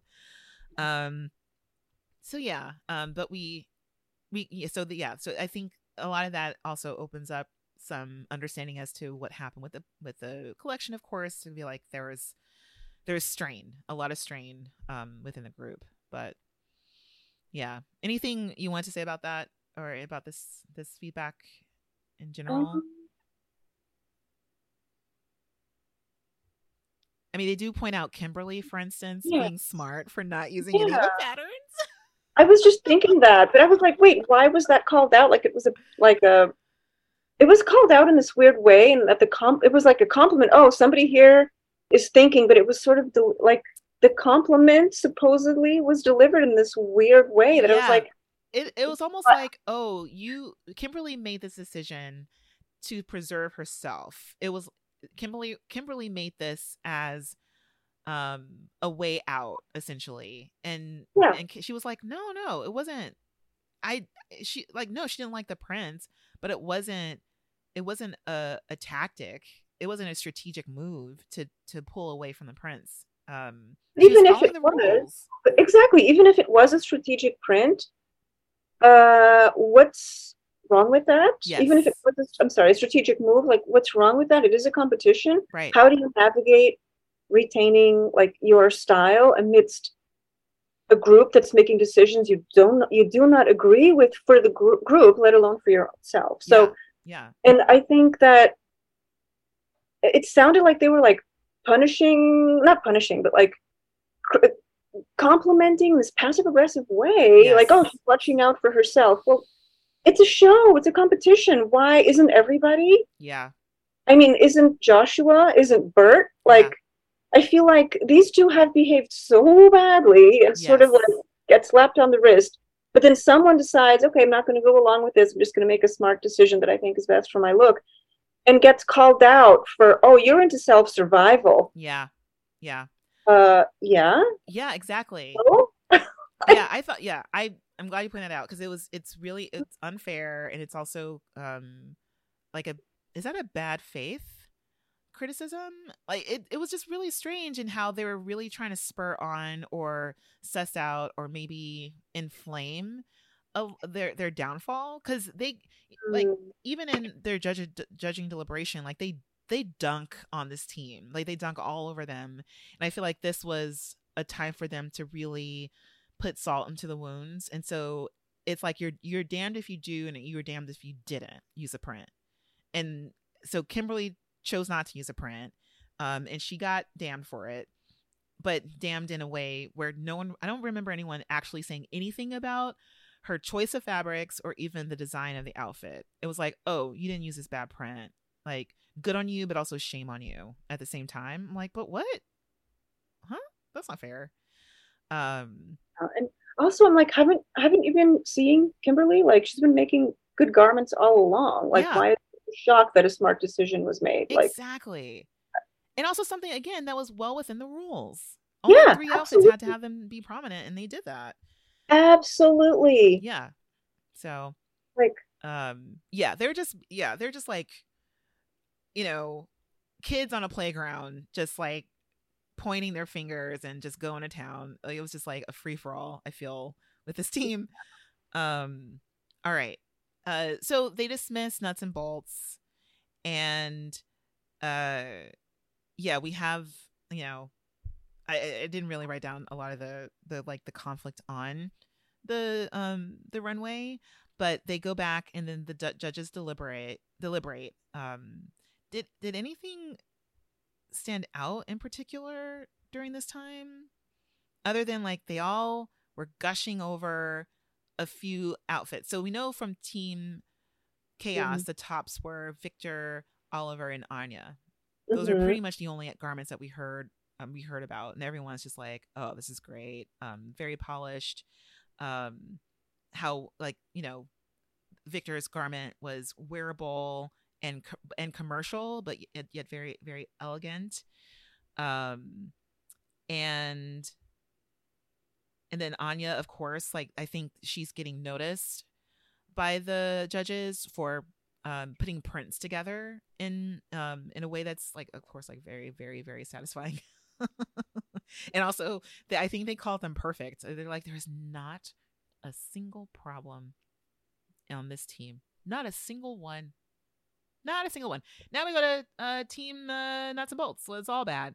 All bad.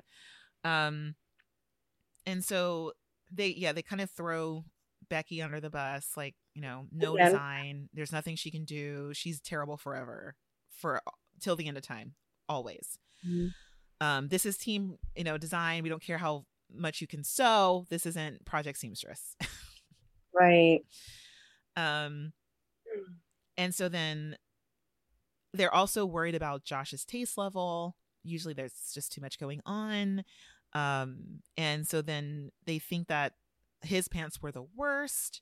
And also they're worried about his behavior as well in the team dynamic.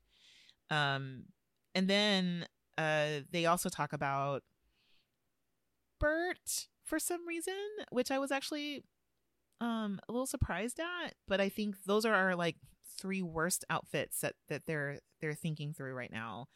And they also laugh a lot at the zipper on the chest. I think Michael Kors and Rachel Roy had drinks afterwards and just laughed about that design with the zipper. It's like, you want a zipper on your chest, right? Yes. Zipper on my chest. Yes. Give it to me all day. I want my t-shirts. I want my sweaters. I want my cardigans. I want my jumpers.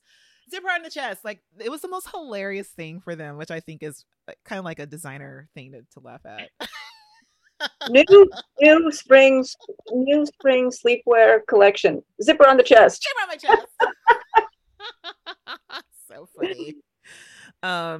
But yeah, so that's about it. Like, if you have, I don't know if anything else stood out.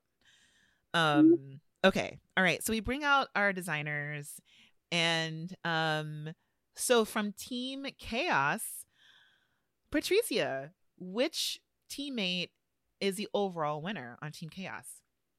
Oh my gosh. It was Olivier, right? No. Wait, no? No. God. It's someone that kind of came out of nowhere. God. I don't remember. I'm so sorry. Oh, no, it's okay. I remembered at the beginning of this session right here. I didn't even write it down. And the winner is Anya. Oh. Yeah.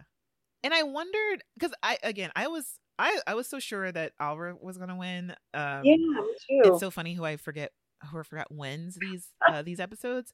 But I'm wondering if Anya won they like the cocktail dress, but also I think she played a really big part in Oliver's pants And the print. and the print. Yeah. So the print, the pants, and her cocktail dress. But yeah, those are probably those three things is why Anya won. Yeah. So it's her first win. And then from Team Nuts and Bolts, the bottom two end up being Joshua and Becky. And Patricia, who is out? Do you remember? I do. This week we say goodbye to Becky. Yeah. Becky with the good sleeves. We say goodbye. Good sleeves. Becky.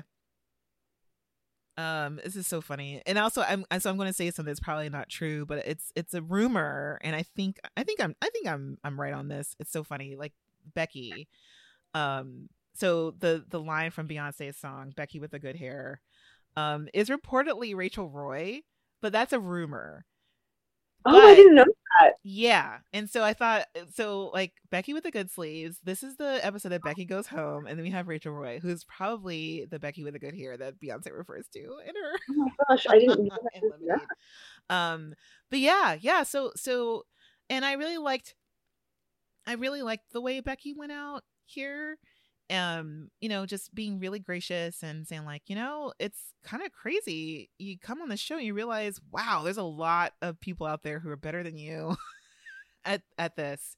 And so, yeah, she says her goodbyes, and Tim comes in and says goodbye. And also I noticed something that Nayland brought up or has been bringing up, and that I never really paid attention to, is when Tim comes into the workroom and says goodbye, sometimes he'll say, we're going to hear great things from you later, or nothing. Like Tim just sends them back to the workroom.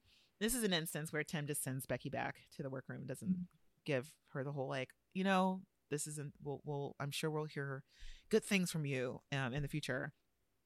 But either way, like Becky has learned a lot, and is not going to stop designing and needs a vacation, which I agree. She's been through a lot on the show. So yeah, I haven't followed up on what Becky has been doing. Yeah, I did. I was actually curious because now that I'm looking out for this Tim code, I went on her Instagram and found her there, and it looks like she's just doing a bunch of stuff. Like she's writing, she's I think designing, but not like solely designing anymore.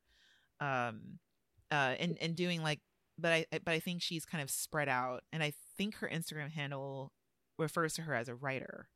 So so I think she's more of a writer now. But yeah. Mm-hmm. So that's the end of episode 7. We've survived another team challenge, and so Patricia, any final thoughts and anything you'd like to share with our wonderful listeners? And also, can you remind them how to find you? Yeah, nothing to share at this point.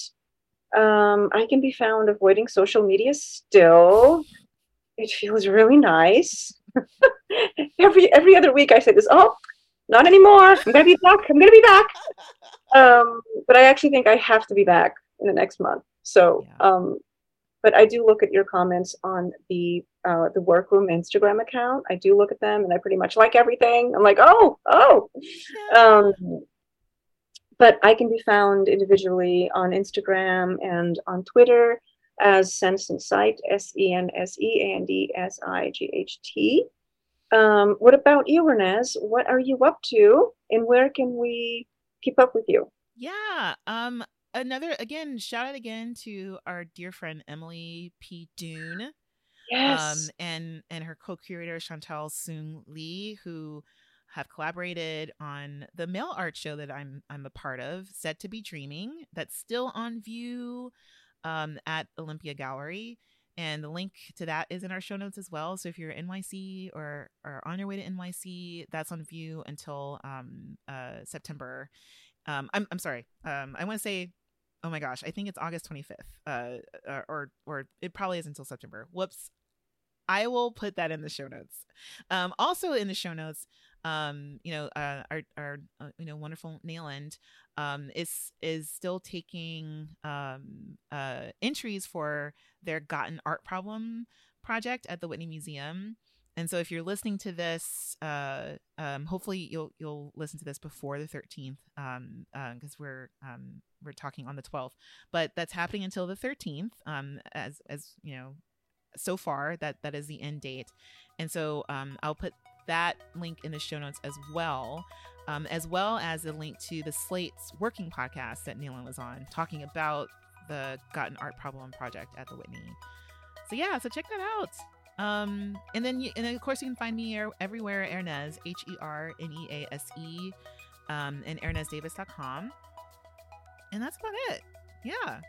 Right. Well, thanks everyone, and we hope you're enjoying this vintage adventure, and be in touch, tell us the stuff, give us some thoughts. What did we miss? What are you liking? What's happening? And in the meantime, like, take care of yourselves, and take care of each other as much as you can. And until next time, we'll both say goodbye. Bye.